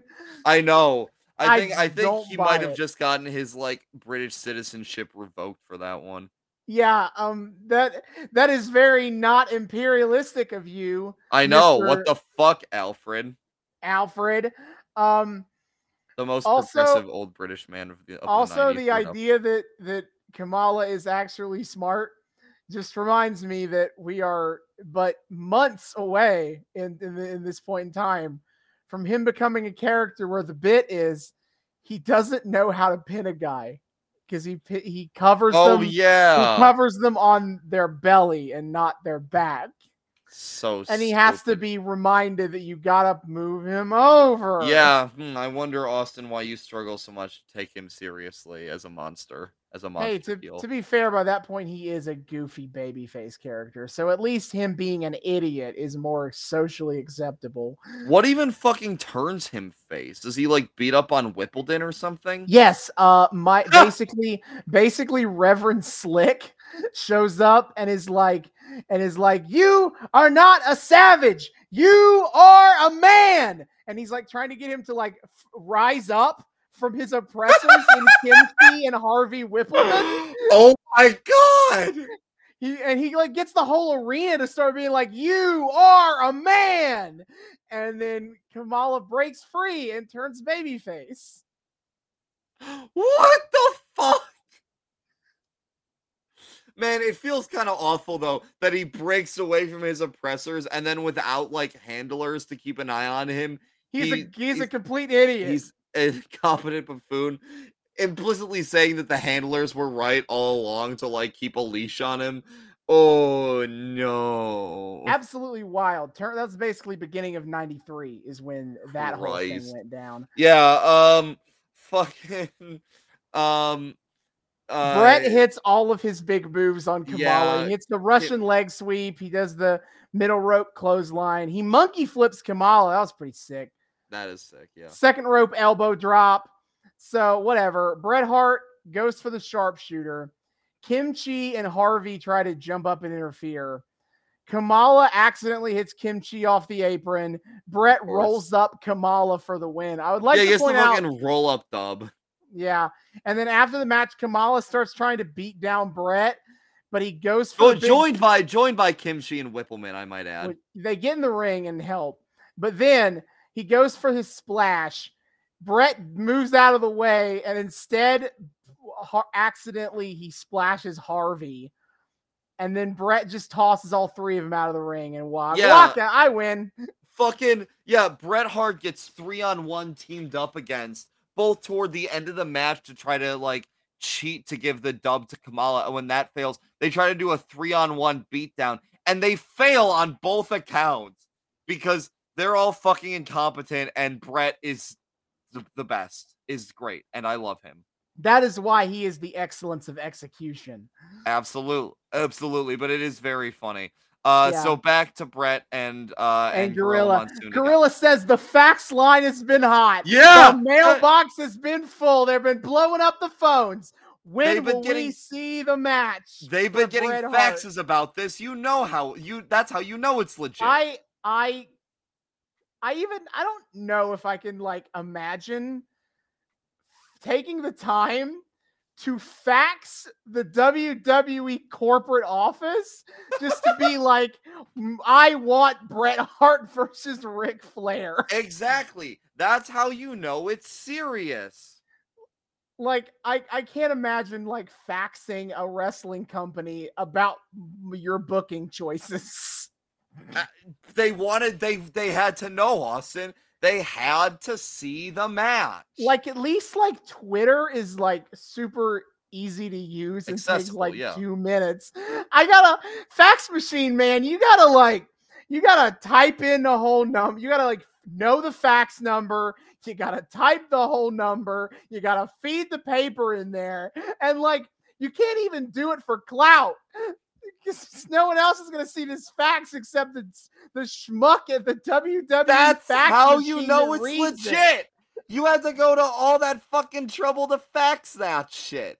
That speaks volumes to me. And again, honestly, if that's legit, if they really fucking were getting faxed about this, that's how you know, like, oh my God, they really did not give a shit about TV. That people were just foaming at the mouth to see this very stupidly not televised. They're like, we don't got it. Why put it on TV why put one of our biggest faces beating one of our biggest heels to win the belt for the first time? Who wants to see that shit? Why put it on free TV when these schmucks are so hungry for this match they will buy this VHS tape to watch it?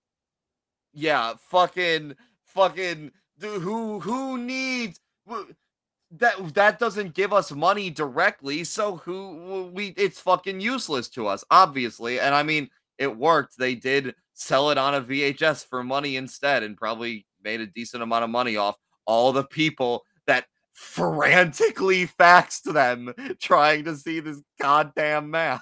Yeah, I imagine you know what? I imagine if you consider the fact that it's taking place in 1993, so we're post peak of the golden age. I imagine this was a very successful Coliseum video release, just because they're like, guys, this is the one with Bret and Ric Flair.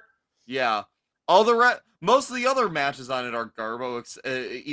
Even fucking Bret Hart couldn't save one of them, but man, we got the match. So yeah, give us money. So before Gorilla is asking Bret, like, well, what do you do?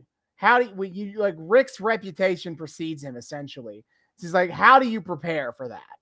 And Bret is like, is it just because I only have one shot, man?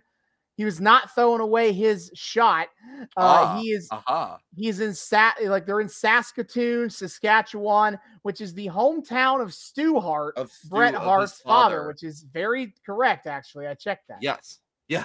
I wish old man Stu had been in the crowd for this match. Though honestly, I don't think I would have wanted Stu Hart in this match, like anywhere near this match, if Bobby Heenan or Jerry Lawler wasn't on commentary to shit talk him. Wait, what? Why?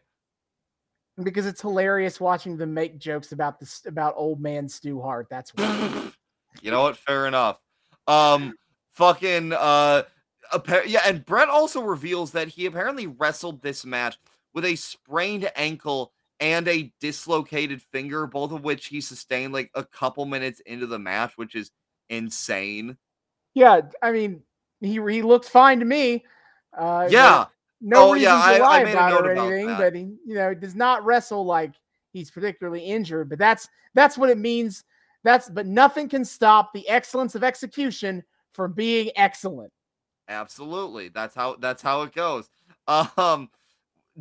Fucking on commentary, Gorilla Monsoon reveals that he has very intimate knowledge of how many fucking kids Stu Hart had. I mean, he did have a lot of children. Yes, he had enough kids for WWF to fill an entire Survivor Series team of Bret and his brothers. That's so wild. Yeah. Gorilla claims 13. Wikipedia claims 12. I'm not sure which is the more correct number. And Gorilla knows precisely, at least presumably precisely, how many sons and daughters there are, which is just, why do you know?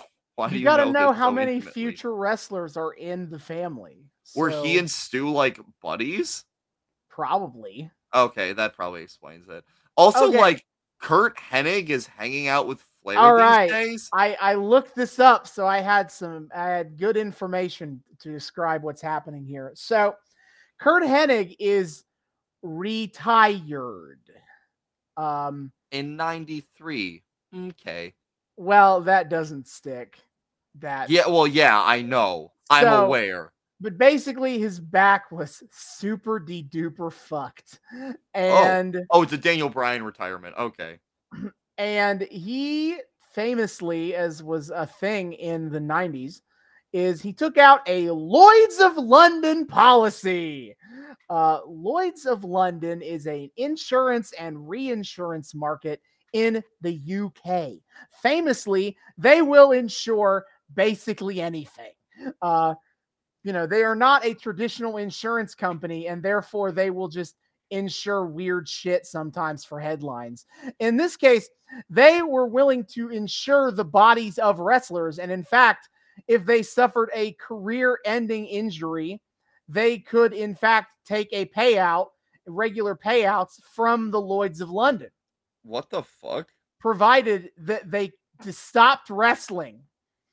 So of course, they stopped insuring Lloyd's of London wrestlers, probably because not only is insuring wrestlers a good way to not make money, it's a good way to lose a shit ton of money. Wrestlers love skirting the rules on not wrestling. They are like, we will only pay you out if you like stop. And then wrestlers are like, but they still hang around and take bumps and eventually get back in the ring because wrestling is full of people who are not necessarily the most common sense smart guys and are addicted to the adrenaline of it all. And who are huge masochists who get off on getting hurt and taking bumps. Yes. Yeah. So I don't know how good the payoffs were. I tried to look into this. Obviously, I would expect not as good as if he was still wrestling, but he also still has a job with the WWF as on top of the Lloyds of London policy. This is me saying I'm not sure I understand why Curt Hennig would like he had to retire because he had multiple discs in his back be completely fucked. And he would still be like, I gotta keep wrestling, man. Absolutely. And it's like, I don't know. So, now, some wrestlers did took the payout and stuck to it. Most famously, Rick Rude was like that, but also Ted DiBiase was also one of the, I got paid by Lloyds of London. I am never taking a bump again. He got a taste for that Lloyds of London payout, and he knew it was no fucking laughing matter. Yep. So yeah, that's why Curt Hennig is here. He is the executive consultant for Ric Flair. Sure, I guess. Ric Flair in his short time in the WWF, I want to save that story for when we ever do Royal Rumble 92. Because it's a fascinating tale of how Ric Flair happened to be in the WWF for like a year. Yeah, this is one thing that like fucks with me is like the timeline of which company Ric Flair was in and when. Yeah, he left in late 1991. Yes. And then he came into the WWF. He stayed there for all of 92. And then in the January 93, he lost a loser leaves WWE match to Curt fucking Hennig. Oh, hey, look at that. Look at that. He lost the match and went straight on back to NWA WCW. Like, he left them. He did WWE for a year. He came back. Okay, so that's what it was. And by that point, NWA WCW was shaping up into the WCW. Which I think if Ric Flair would tell you now, he'd probably say he wished he had just stayed in the WWF. Really? Eric Bischoff absolutely hates Ric Flair and tried to bury the fuck out of him whenever he could get away with it. Really? Because Ric Flair was like otherwise treated like God by the fans. He was. And in his, I don't know what it is, quite frankly. I think I've never quite understood it. It feels like it was just like Bischoff being like, get this Southern fucking hick draw out of here. Yeah, okay, well, see, that's the thing is like, look, not liking Ric Flair is based in red pilled, okay? Fuck that guy. However, but Eric Bischoff didn't care for him as like a wrestling draw. Yeah. It's not principled from Eric Bischoff because on the other side of the coin, Eric Bischoff is a spiteful asshole who hates shit for very personal reasons that he tries to pass off as like intellectual. And like they hated each other. Ric Flair hated his time in WCW after he went back. They buried the fuck out of him when they could in favor of Hogan and then the NWO. That's so fucking wild. And yet, but like the Horsemen were so big. They were, but they can take their jabroni asses, sit right back down because it's the New World Order, brother. Were the Horsemen a thing pre like in earlier NWA? Very much so. They were huge. They were huge in the 80s. Okay. I assume, but I was. They were huge in the 80s in Jim Crockett Promotions. Yeah, so Ric Flair comes over and becomes WWF champ because of course he does, because he's one of the most popular wrestlers of all time. Vince absolutely loves sticking it to other companies' top guys when they show up here. That's right. Not sticking it to them. He likes sticking it to the other companies. To the other companies. Being like, we have your guy, and he's our champ. Suck a dick. Suck a dick, dumb shits. It's God. All right. Anyway. So all this to say, honestly, this match is fucking fantastic. Oh my fucking god, dude.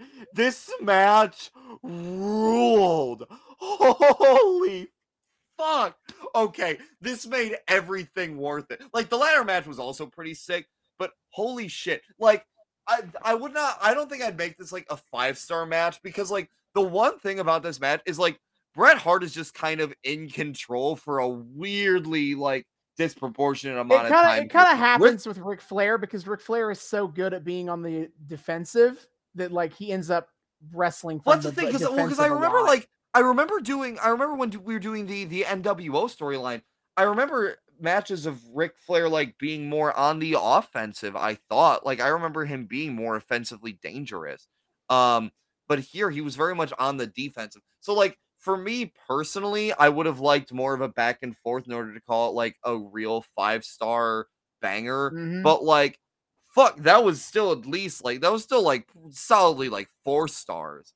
The work was fucking off the charts. Holy shit. Lord Alfred, off the bat is like he you know, in kind of putting both of them over, he says something that I kind of had to laugh at. The only difference between these two is not between skill, size, weight, or ability.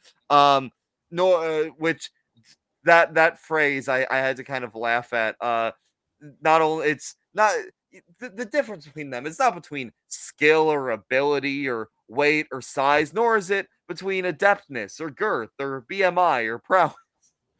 Just the way he's restating shit. Yeah. Beautiful. And this oh my god. Great match. I made a joke about this early on is Bret Hart hit the back body drop, and I'm like, patented Ric Flair landing on his side for a back body drop, because I didn't catch that, but yeah, you know more about when you see it, you'll notice it. And the reason for this is because like for realsies, in the late 70s, Ric Flair was in a massive plane crash and almost died. And in fact, on that plane crash, other wrestlers he was on the plane crash with did die. But he had a massive sustained back injury, and this was pre becoming the Nature Boy. He was just like a dude. He was a lot bigger, by the way. Like he kind of like he's a lot chunkier guy than you think of Ric Flair being. But he gets in this plane crash, it fucks up his back, and he has to completely change his entire way of doing wrestling. And he becomes the Nature Boy, Ric Flair. But from then on, he never takes a straightforward back bump. He always lands on his side or tries to angle himself in some way that he does not land perfectly on his back. That's fascinating. Mm-hmm. Oh, well, it's cool he was able to like do that. Fucking Hitman's in control for a lot of this. Gorilla Monsoon makes a comment about like he has yet to break a sweat 10 minutes in, which reminded me that he said like it was not 10 minutes into the match. Oh, see Gorilla? Well, he said 8 to 10, so like, you know, he was giving it a bit of leeway. I was stopwatching. I was like, shut the fuck up, Gorilla. Either way, by this point, based on Bret's account of it, he had already fucking at least sprained his ankle, if not dislocated a finger. Motherfucker isn't even limping. What a stone cold badass. Like, if he legitimately did sprain, like, he did not limp during this, but holy fuck, Bret Hart is so cool. Holy fuck, he's so coolest. God, dude. I love him. I fucking love Bret Hart, dude. Holy shit. Mm-hmm. Oh my god, I love him so much. Okay, so early in the match, Ric Flair heads to the outside. Ric Flair heads to the outside to consult with Mr. Perfect, and suddenly Gorilla and Hayes start like just like talking up their sick camera crew with these cool angles. They even name off camera guy number 5. Oh my god. They keep fucking going. It's always they keep going off on these tangents. Even during this banger rematch, they still find ways to fuck around and not give a shit. Yeah, and so after that, though, we get a wrist lock fight. Let's fucking go. But then Bret gets Ric Flair's arm and like starts bending it in like a hammerlock-esque kind of thing. And Ric Flair is screaming like a goddamn maniac. Yes. And Bret like has a hold of Ric's arm for like 3 minutes straight. I know. Just wrenching the arm. He's running roughshod of poor Flair here. At one point, I'm pretty sure like he kind of gets Flair down and he goes to the outside for like Hart goes to the outside for some reason. Or something. He kind of like he gets Flair down. He walks away for a second. Then he goes back to Flair. And Flair like kind of fucking oh wait, no. He backs Flair into a corner is what happens. He backs Flair into a corner and Flair's doing the oh no, don't you wouldn't hit a guy with glasses, would you? But then Bret goes for like a Bret goes for some kind of move and Flair like fucking kicks him and actually like gets a little bit of control back. I will just an observation. I feel like Flair is one of those like kings of getting a reversal off of playing possum. Like he's so good at doing the like, no, and then as soon as he gets an opening, like bam. I was going to say that is like there's something fascinating about watching Ric Flair, the way he plays cowardly shit, is because his ability to turn it on a dime is honestly I've never seen anyone faster at just like quickly changing it and being a little shitbag. I know. Like he is begging in the corner and then like you blink and Ric Flair is the one who has Bret in the corner. I'm like, now hold on a minute. And another moment in the match I like adored is Rick is on the ropes and Bret walks over to him and Rick does just like the quickest thumb to the eye you've ever seen. Like it's almost like an instinctual reflex to be a cheating bastard for Ric Flair. He's like, boop. He didn't have to think about it. He just bop does it. It was funny too, because like I missed that until like until commentary like lampshaded. I was like, wait, that happened? What the fuck? And there's a certain it was extremely like blink and you miss it. There's a certain kind of internal brilliance to that is because like he is so subtle, the ref can't catch him in the act. Oh, really? Oh, yeah. I guess so. Fuck. I didn't even think of that angle of it. Holy shit, you're right. Like, I like Ric Flair as this guy who is a supremely smart and talented in-ring wrestler, but just loves taking shortcuts because I'm a dick. Also, fuck. I'm looking at, I'm seeing, like, pictures of early Ric Flair. Shit, he really did, like, slim down a lot. God damn. He was a thick boy, and also like earliest days, like fucking crew cut he looks like a completely different guy. Holy shit. Anyway, weird. What wild stuff, man. What a man. Flair. I also adored Bret sent Flair to the outside for a thing, and Flair does a Oh my God. And then Bret gets him back in the ring, one punch, and then he flops in the ring again. Yeah, I know. I noticed the exact same shit. It's fucking because Flair rolls to the outside of his own volition, stands up, and then fucking flops. Okay. He's such a cartoon. But before that, okay. I think I know what you're about to mention. Yeah. So in between Flair, as you brilliantly pointed out, like doing this great, like he gets like the quick turnaround on playing possum, hits the reversal, gets like the super quick eye poke that the Bret cannot even catch. In the middle of that all, Bret like I'm trying to remember like what position they were in. Bret like he's Bret's like holding on to, like they're doing the thing where Bret's down on the ground, but he's got his legs. He's like trying to bring Flair down, and Flair's like, "Whoa, I can't fall." Flair travels with it, so Bret fucking grabs Flair's trunks and pulls him down so we see his full ass. We got full Ric Flair ass on the hard cam. Why am I looking at his ass? Oh God! Oh no! WWF After Dark. Another Ric Flair classic, him showing his ass. Why?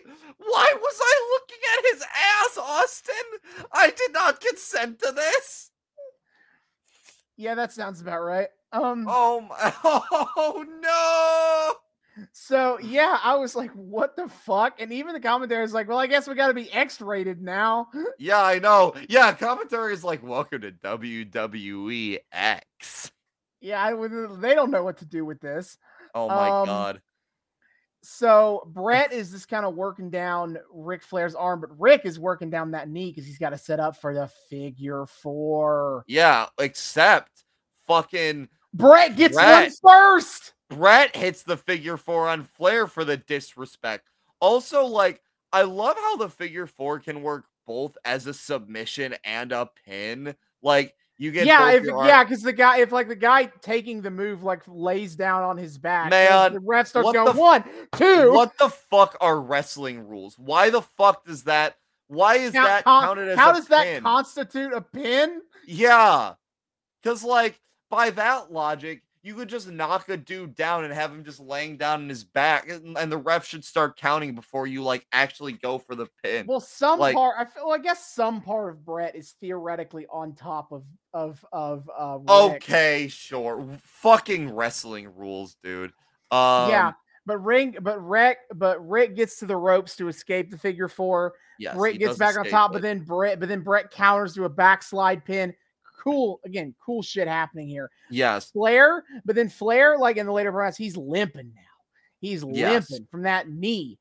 And Bret he does this thing where after he gets out of the figure 4, Bret's still like kind of laying down. So he fucking like pulls his knee pad down and like fucking drops his knee onto Bret's head.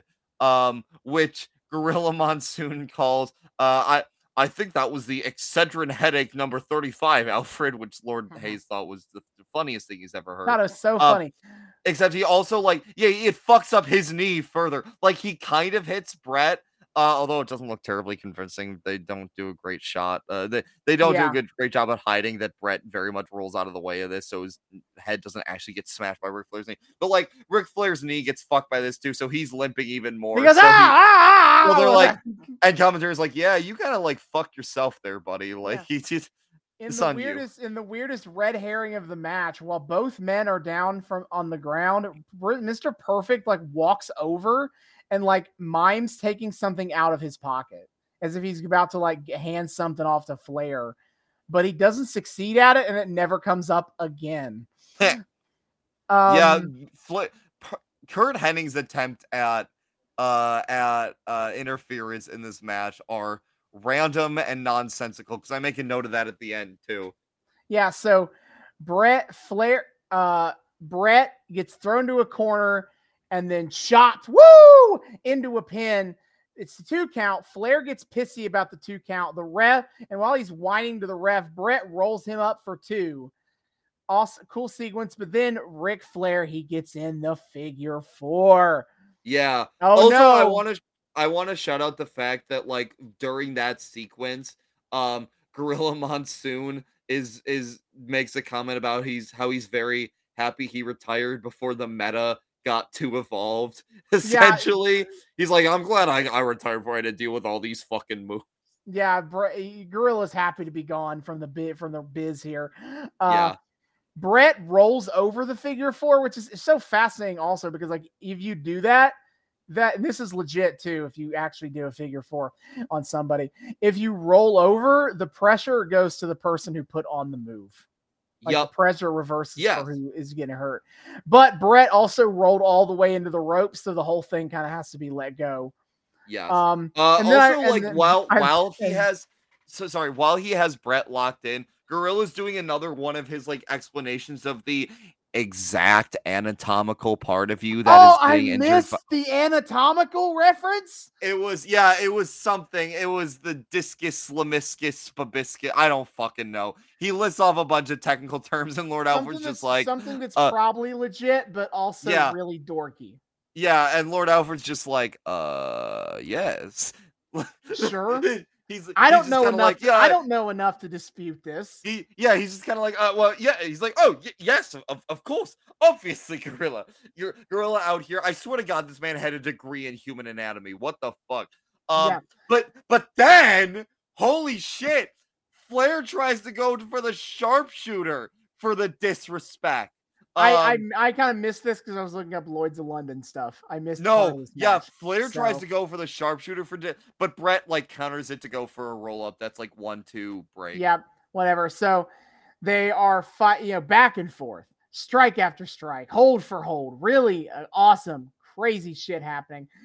Bret hits Dude, a lot of what his. the fuck are the punching rules in wrestling? Because I swear to God, fucking God, these men are just punching each other. The rules are no closed fists, which is a very loose definition of like what is an open fist. But you have fucking Orange Cassidy in the year of our Lord 2023, who the orange punch is a closed fist. Fuck you. Doesn't have. Fuck off. Fuck all the way out of here. These men are just punching each other in the face. They're not even doing elbows. They are just punching each other. Yeah. So Bret hits a lot of his big moves.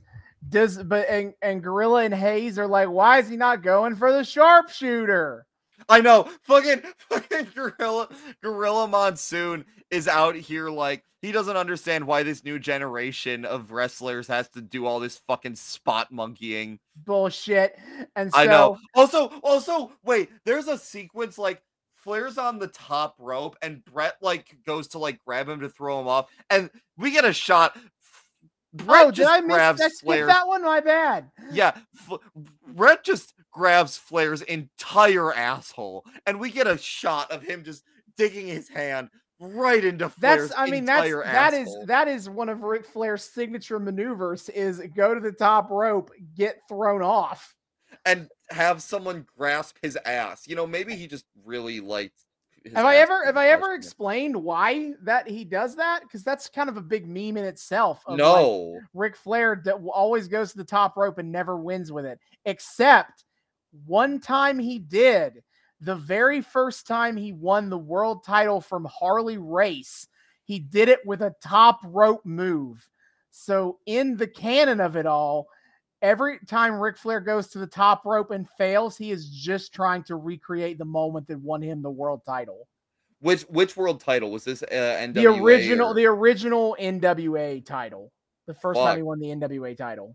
That's hilarious. So this literally, my man is just doing a fucking nostalgia trip. He got a complete fluke win off the top rope, and he has decided I have to try that every time and never succeed at it ever again. That's gotta break a man's spirit after a time, man.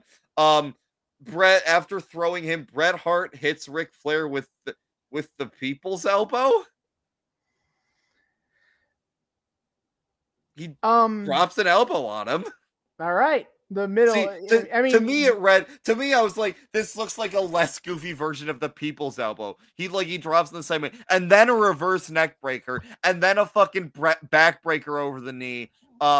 Drops the elbow again from like the middle rope, and this is when Gorilla Monsoon grumbles about these fucking young men, these young guys, and their goddamn spot monkeying.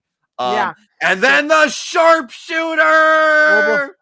Well, before we get to that, there's a thing I want to kind of bring up is that Flair goes begging, please don't hit me.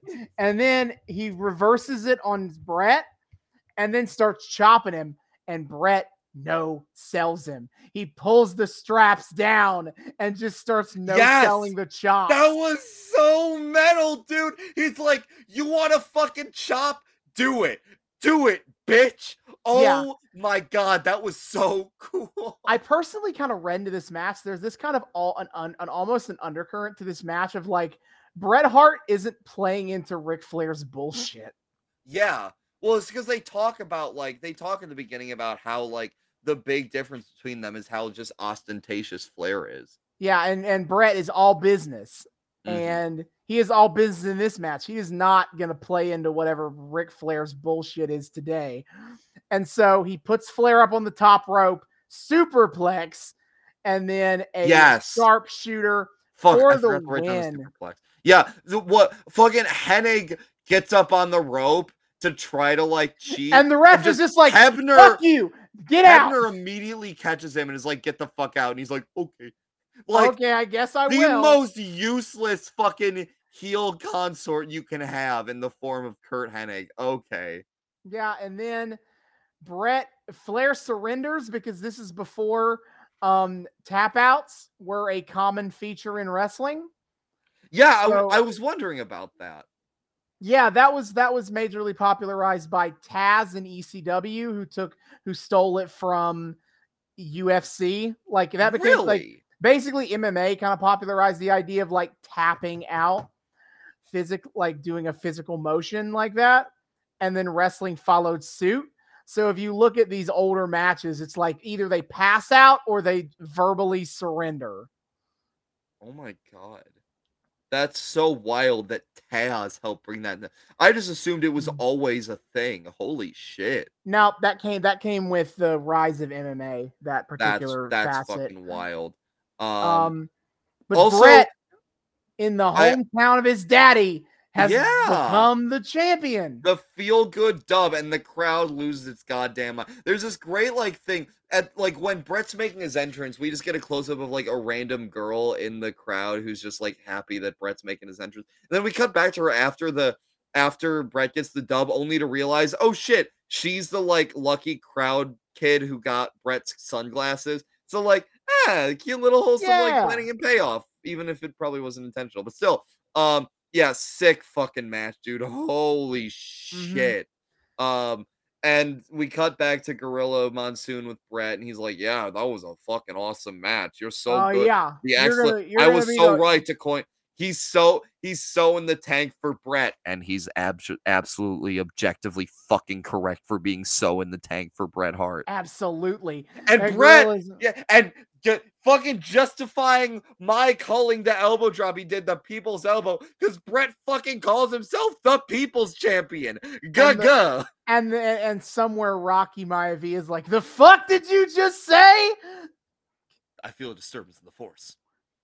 I think he might still be. I think Rock would have still been in college with the U at that point, actually. He might have been. Anyway, we cut back to the house finally. Alfred has been revived. He did not die. Yeah. Butch did a hell of a CPR. Again. And also now there's just a huge hole in the ceiling. For some reason. They're gonna do some plumbing. And remember, kids, the first step is safety first. They're like, of course they're like, hey, Al, stand directly under this pipe that we're going to be working on. And Lord Alfred, for some reason, obliges. And you know what? Whatever happens to him at this point, that's just his own fault. Little he bit should fair. know better. He should know better. You know, I don't want to ever victim blame, but come on. Butch starts loosening the pipes to this place because they're going to try to set up a bathroom or something.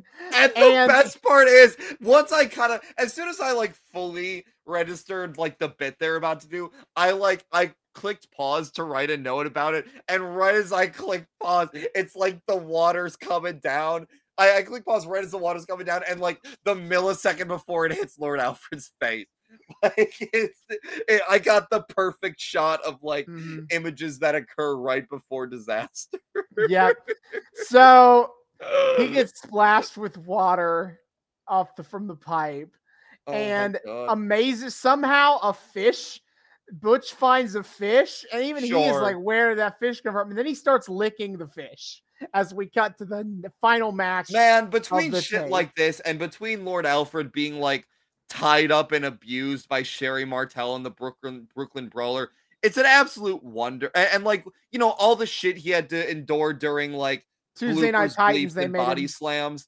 It's a wonder that like half this roster didn't get their asses sued by Lord Alfred. The butt monkey of the WWF. He could have sued all these motherfuckers. He could have sued the pants off all these motherfuckers for a bigger payout than anything Vince would give him. Or sorry, anything Jack Tunney would give him. Of course. The final match of the show is Razor Ramon versus The Undertaker. Yes, they're really harping on the fact that Razor Ramon is the self-titled bad guy. No, it's pronounced Badgie. You know, I'm the bad. Never mind. I'm a bad guy. No, no, no, no, no, Yeah. no, no, no, Yeah. Yeah. No, it's pronounced Badgie. Yeah. Also, my first note was, where the hell is Beaumont, Texas, apparently. Hey, I get that reference. It's about time I bring the references here. Beaumont? Where the hell is Beaumont? I've actually never seen Footloose. That was the first community theater show I saw before I started doing community theater. Well, look at that. I saw a production of Footloose. What a cultured boy. Yeah, and that shit sticks with you forever. Yeah. Also, I noticed as Undertaker's making his entrance. So I noted fucking last episode, 2 episodes ago, during the Brawl for All, people had like fucking foam finger hands, except the hands were just like the DX logo. Here, people have foam hands that are just the fucking urn. What is with the fucking foam hands that WWF sells, dude? Why can they never be hands? Why are people wearing foam urn hands? No, fuck that. Gotta be weird and quirky. Yes. Alfred Hayes, excuse me, Jesus, thank God Michael Hayes isn't anywhere near this show. But Alfred Hayes talks about The Undertaker always smelling like formaldehyde, which is shouts out to me for spelling that right on a first try in my notes. Well, look at you. But then Gorilla Monsoon pipes in about how Bobby Heenan always smells like mothballs. Because I remember fucking last time we watched the absolutely out of pocket shot at Bobby Heenan. Yeah, well, because it cracked me up. Because first, I think it was, I can't remember. It was the last when we did fucking Paul Bearer's Tales from the Crypt. Whoever the fuck was on commentary was like, also point out, like, I fucking hate the Undertaker. He always smells like formaldehyde. There was that, yeah, and then fucking. Oh yeah, Johnny Polo was. Yeah, Johnny Polo fucking is like, that bitch always smells like formaldehyde. I want to kill him. And then Monsoon just buries the shit out of Heenan. Like, yeah, that motherfucker. We don't want to talk about people who smell.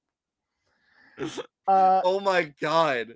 This match is honestly like Razor Ramon gets his ass kicked. The match. I know. This man, he was selling. He gets moments. But for the most part, it is The Undertaker doing the Undertaker thing. Oh, I know. No sell, just kind of whoop your ass. I know. He does the fucking top rope jump, and Razor, like, fucking, he flips and rolls and bounces into the ropes and falls back down again. He is selling that. He is persistently he is coming to your doorstep and saying, "Can I sell this to you, please?" Mm-hmm. This Undertaker is so fascinating because, like, there's this element of like horror movie slasher monster to how the Undertaker acts as a wrestler. I think there's this sense of like nothing you do can take this guy down. It's like very Michael Myers, yes. Yeah, and yet he is a babyface now. Oh, he is the faciest of faces. People are losing their minds for him. He turned face within like this is actually pretty recent now that I think about it, because he was still a heel during the match made in heaven. No, okay, he turned heel pretty soon, late into 91, after about a year of being a heel. Like, he turned babyface. Yeah. And so, like, it's such an interesting, like, the fact they keep this element to his character. Because they have to. That's what got him over in the first place. Because I feel like this is one of those, like, he just had to turn heel because he was so popular. They couldn't keep him evil. Yeah, he's objectively kind of a cool character. Yeah, and everyone loved it. Like, again, I said this fucking during Paul Bearer's Tales from the Crypt. I'll say it again. The Undertaker should not be one of the most popular wrestlers of all time. He is a fucking, his gimmick is just as dumb new generation as fucking Knuckleball Schwartz, but because Martello is a freak of nature, and because the setup spot is cool, all of a sudden, like, even people who don't know what the fuck, like, a damn thing about wrestling have heard about The Undertaker. Yeah, it's so goofy. but it worked. My man Mark Callis was an extremely loyal company man, and he was able to kind of like keep the gimmick fresh enough to get through the Attitude Era. And then he takes the year, then he goes and does his dumb biker shit. The dumb biker shit. And then by 04, now you're like a nostalgia act that you can just keep going. Except he's still like the coolest nostalgia act ever. He is. He is the coolest nostalgia act ever. Yeah, he becomes a nostalgia act by 04, and it takes what? Another fucking 10 years for him to lose the streak? Yeah. And it takes another few years for the wheels to fall off as an in-ring wrestler for the dead for Undertaker. Yeah, literally. What? It was, I think, it was like 2017, like, was his match with Roman, which was kind of like his last big. 16 and his matches with Brock in 2015 are pretty much universally considered like the last good Undertaker matches. Yeah. But like, was it the match with Brock, or was it the matches with Roman where like he didn't do the sit-up spot, where like he tried to sit up but then he fell His back? match with Roman was when he didn't do the sit-up, because part of the story was like the idea of the story is Roman is putting down Old Yeller right now. Is the kind of the which is hilarious for a character that wouldn't retire for 3 more years. Yeah, but what the fuck else did he do in ring after that? He had a 2-minute squash with John Cena at WrestleMania 38. Wait, who squashed whom? He squashed Cena at WrestleMania 34. Oh, amazing. At 35, I don't think he wrestled, actually. Now, hold on, because like I watched that. Surely he wrestled at WrestleMania 35. Like that's a long run. That would have been like the first time in 19 years he hadn't had a match at WrestleMania. Hold on. I'm out. Need to review the match card. He didn't. What the hell? All right. So 34 with Cena, and then 36 in the pandemic. He was going to do a match with AJ Styles at WrestleMania. The fuck? And then the pandemic hit and they turned it into like a pre-tape match thing that was honestly pretty fucking sick. Oh. So he only had like one real match after Roman. Oh, no, I think he had a couple Saudi Arabia matches in between there. Oh, of course. Saudi Arabia is where all shit He nearly died. He nearly died fighting Goldberg. Anyway, fun times. But yes. But basically the story in the Roman match was like, you're an old man and I am gonna put you down. I'm gonna euthanize you personally. Which of course is so great for building up babyface Roman Reigns, of course. Yeah, we're still trying to make him a face.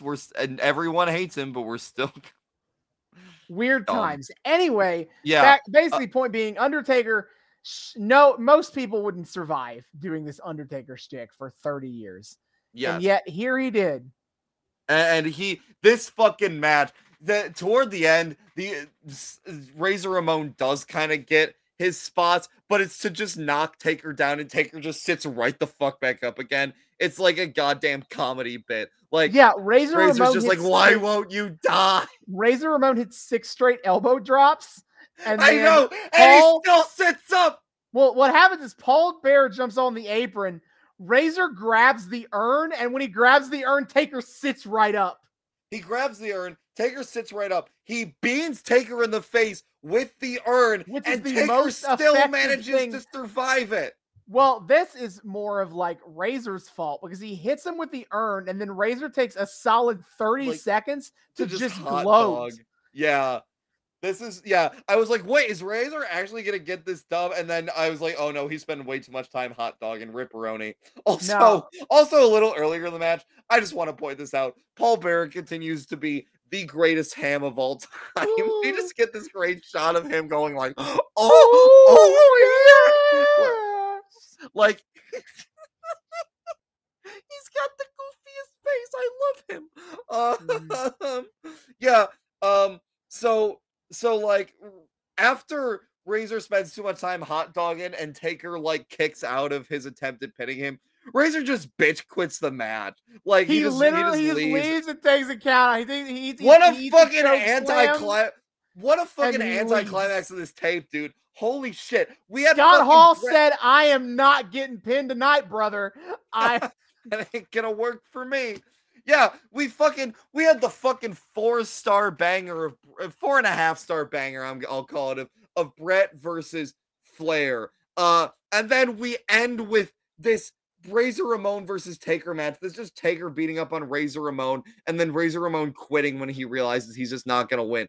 No fucking sense of pacing. Why is this the match that we go out on? How fucking lame. God, why is this match here? So weird that like this tape is so clearly built around the Bret Hart stuff.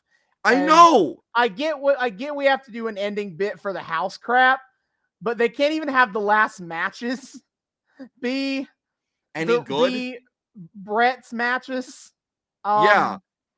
So we're back at the house. Alfred is in like a blanket and he is like sneezing and coughing. Yeah. And the Bushwhackers seem to feel genuinely bad. And so they sit him down in this nice comfy chair and they're like, "We got a special treat for you." Is they're going to sit him down and get a big TV and let Alfred Hayes watch all of his favorite Coliseum home video. Oh no. Even worse than any of the OSHA violations committed today, they're getting meta. And so the Bushwhackers, first of all, when they sit him down in the chair and they got to go fetch the TV and a TV stand, they march to the other side of the room and they get the TV. And then they're like, "We're going to go get some snacks, get some popcorn, get some soda. We're going to get some popcorn." And then Alfred Hayes is like, no sardine sandwiches. It feels like an inside joke. I don't know. I have no idea. They're like, "Oh, okay. All right. No sardines. All right. And then they leave. And then Alfred Hayes is like, "Well, I guess I'm just going to sit here and watch my favorite matches." And I learned today that don't bring the Bushwhackers around when they're doing home improvement. All right. What an ending. Why? That was so goofy. This definitely was one of the better ones. That we had two insane banger matches, and like the framing device was like, it was charming and fun. It was fucking stupid and not funny on its own terms. I lost my patience with it. It's just I realized I can only stand so much Bushwhacker. I always thought myself as a bit of a Bushwhacker apologist in a world of wrestling smarks that are largely kind of, these guys are stupid shit. Because I will say, I did notice in the final scene, like getting really up close to their faces, man, both of their foreheads just have giant patches of blading scars. They must have been real relief. You know what? I'm gonna say they earned their chance to just be goofy clowns in the Fed, as like, spend the last end of their career before retirement just kind of like vibing out and doing dumb goofy comedy bullshit. They earned it. Oh, and I've always been like, I like the Bushwhackers actually, and I realized that perhaps I do like the Bushwhackers in a maximum of 5 minutes.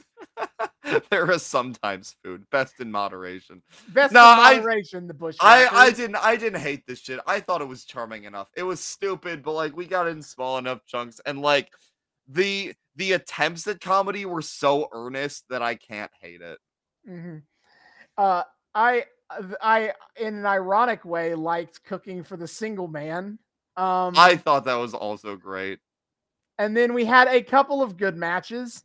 And then, well, I guess the rest also happened. I guess. I mean, at least none of them were too long. But yeah, we have finished our journey through the Coliseum Home Video Library. Yay! It was a wild ride, to be sure. I'm glad we ended it on a pretty decent note, though. I agree. You've had a lot of ups, had a lot of downs. Yes. It's been fun to kind of explore these tapes. It was an interesting little like tidbit of just like, again, I was memeing about this in the front half, but yeah, like what was it like to like have to fucking scrounge out Fed VHSs from Coliseum back in the day to like watch shit? It was such a different landscape. It was a cool little exploration of that. Mm-hmm. And so, but this has been a fun diversion from some of our usual formatting here. But I think Yes. it's time to go back to something a little bit more traditional for this for this section of our schedule. So, Ooh. what are we replacing this in the calendar? Is it's time for us. I think it's time. We're gonna go to 1990 for this one, and I think it is time for a challenge. I think it's time for the ultimate challenge. The what? At WrestleMania 6. Ooh. Well, let me tell you something, brother. Oh no, it is the Hulkster dude versus Speak to Me, My Warriors, the Ultimate Warrior. Oh no. Versus the Ultimate Warrior. No, Austin, no. No. There's going to be so much rope shaking. There's going to be so much cocaine. I had to do so much work to make this arc possible, and I will say more about that in the upcoming. But yes, next, when we come back to the 80s and 90s, we will be returning. We will be starting up the road to Hulk Hogan versus Ultimate Warrior at WrestleMania 6. That sounds like it's going to be deeply unhinged and of questionable quality. Oh, absolutely. Oh no. This is all just a precursor so we can do the WCW version, which is even more unhinged and of quality. No, it's a fucking two-parter. We're gonna spend a solid year just having to watch Hogan Warrior in there. Stuck with Hogan and the Warrior. Oh God. Oh no. But that is for the future. For next time, we simply will return to Lucha Underground once again for season 2, episode 5. Oh. As we continue the journey of the darkness has befallen the temple, but we got Rey Mysterio, and we got Phoenix, and we got undercover cops, and we got time travel. So, shit's normal show. Very normal wrestling show. Absolutely. Until then, David, hit our plugs. Yes, sir. Dear friends, thank you all so much for joining us on yet another episode of the Noobs and Knockouts Podcast. We are delighted to have you join us for our show. Returning listeners, viewers, what have you, you know the drill. Thank you so much for once again welcoming us back into your eardrums, your eyeballs, whatever it is you use to consume our content. We're just so happy to have you here. New people, hey, hi, how's it going? Thank you so much for being here. We here at the Noobs and Knockouts Podcast like to think we are friendly to both noobs and knockouts alike. So whether you're brand new to the wild, wacky world of wrestling or you're a veteran of the discourse, either way, we are so delighted to have you here. Hope you had a great time. Hope everything was nice and accessible to you. We hope you want to keep coming back and having a great time with us. And I'm going to tell you every single way you can keep coming back to have a great time with us. Obviously, you're going to be using one of those to listen to us right now, but I'm going to hook you up with all of them, baby. So first of all, of course, you can find us on YouTube. We are the Noobs and Knockouts Podcast on YouTube. Hit subscribe, ring that bell, make sure it turns a nice little solid color so you get notifications every single time we drop a brand new episode. Give us that sweet comment and engagement helps us out a lot. Check out our playlist. Austin has been kind enough to organize all of the arcs that we follow into their own separate playlists, so you can follow something all the way down without having to skip around a whole lot. It's great. And of course, you can see our lovely faces and our beautiful little HUD that Austin set up for us, and all the little visual gags that we hide in here, us doing our best to imitate Paul Bearer faces and whatever the fuck else, either way, yes, Bushwhacker marching, another very important pound on those invisible bongos, kids. Either way, join us on the YouTube Noobs and Knockouts Podcast. But of course, if you are a fan of the audio only experience, we understand and we have you covered there as well. You can find us on 3 of the best places to find your podcast, which would be Spotify, Google Podcast, and Apple Podcast. Come give us a listen, download the show. Give us maybe a nice little 5-star rating if you're so inclined, and a review that says, hey, these guys are pretty cool. Maybe more people should check them out. I don't know. I'm just saying, give us that, any sort of engagement, whether listening, downloading, reviewing, etc. helps us so much. Noobs and Knockouts Podcast on Spotify, on Google Podcasts, and Apple Podcasts. Of course, on top of that, we exist outside the little boxy void of our podcast space. We got a little bit of social media going. First and foremost, of course, you can find us on Twitter at Noobs and Knox Pod. That's at Noobs, the letter N, Knox Pod on Twitter. We're hanging out there. We post memes. We engage in discourse. We put up a post every single time we drop a brand new episode, so you guys always know what the hell's going on. Highlight of our Twitter, of course, is weekly wrestling live tweeting. I've kind of been behind recently because I'm in rehearsals and Austin's watching other shit. But at least in theory, as many Wednesday nights as we can on TBS at 8 p.m. Eastern time, we are watching AEW Dynamite and tweeting all about that. And then if I especially have like extra time and I'm not a zillion episodes behind, at 10 p.m. Eastern on Friday nights, on TNT, we are watching what else? AEW Rampage. It is the show that y'all been waiting on. It's the show that y'all been waiting on to watch. To watch, indeed. I've been waiting on watching like the past 4 iterations of it. Woof. But yes, we like to post all about that shit. I've been kind of taking the reins recently. Austin does his thing too when he can.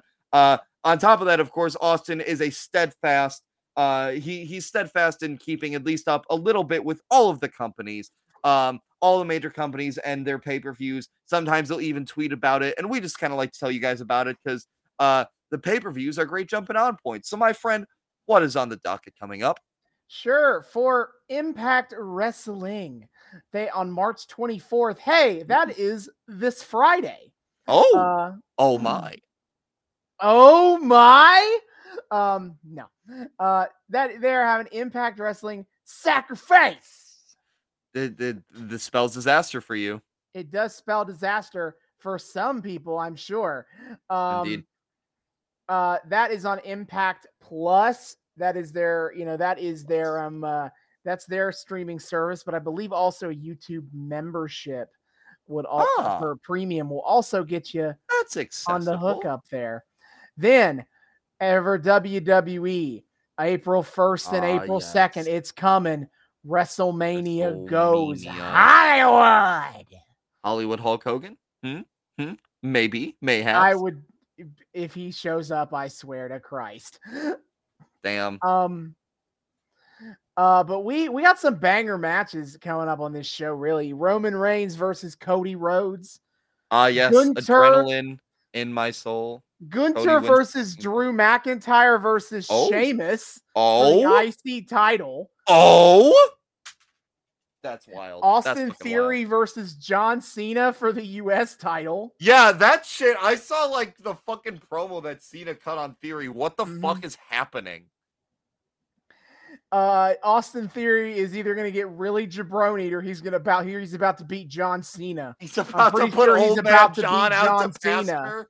I think he's about to put old man John out to pasture. Yo, that would actually be kind of fucking sick. Edge versus Finn Balor in a Hell in a Cell match. Heck in a sec? Ooh. In a heck in a sec, indeed. It feels like Dom is going to fight Ray. Yeah, but they haven't done that official yet. Yeah.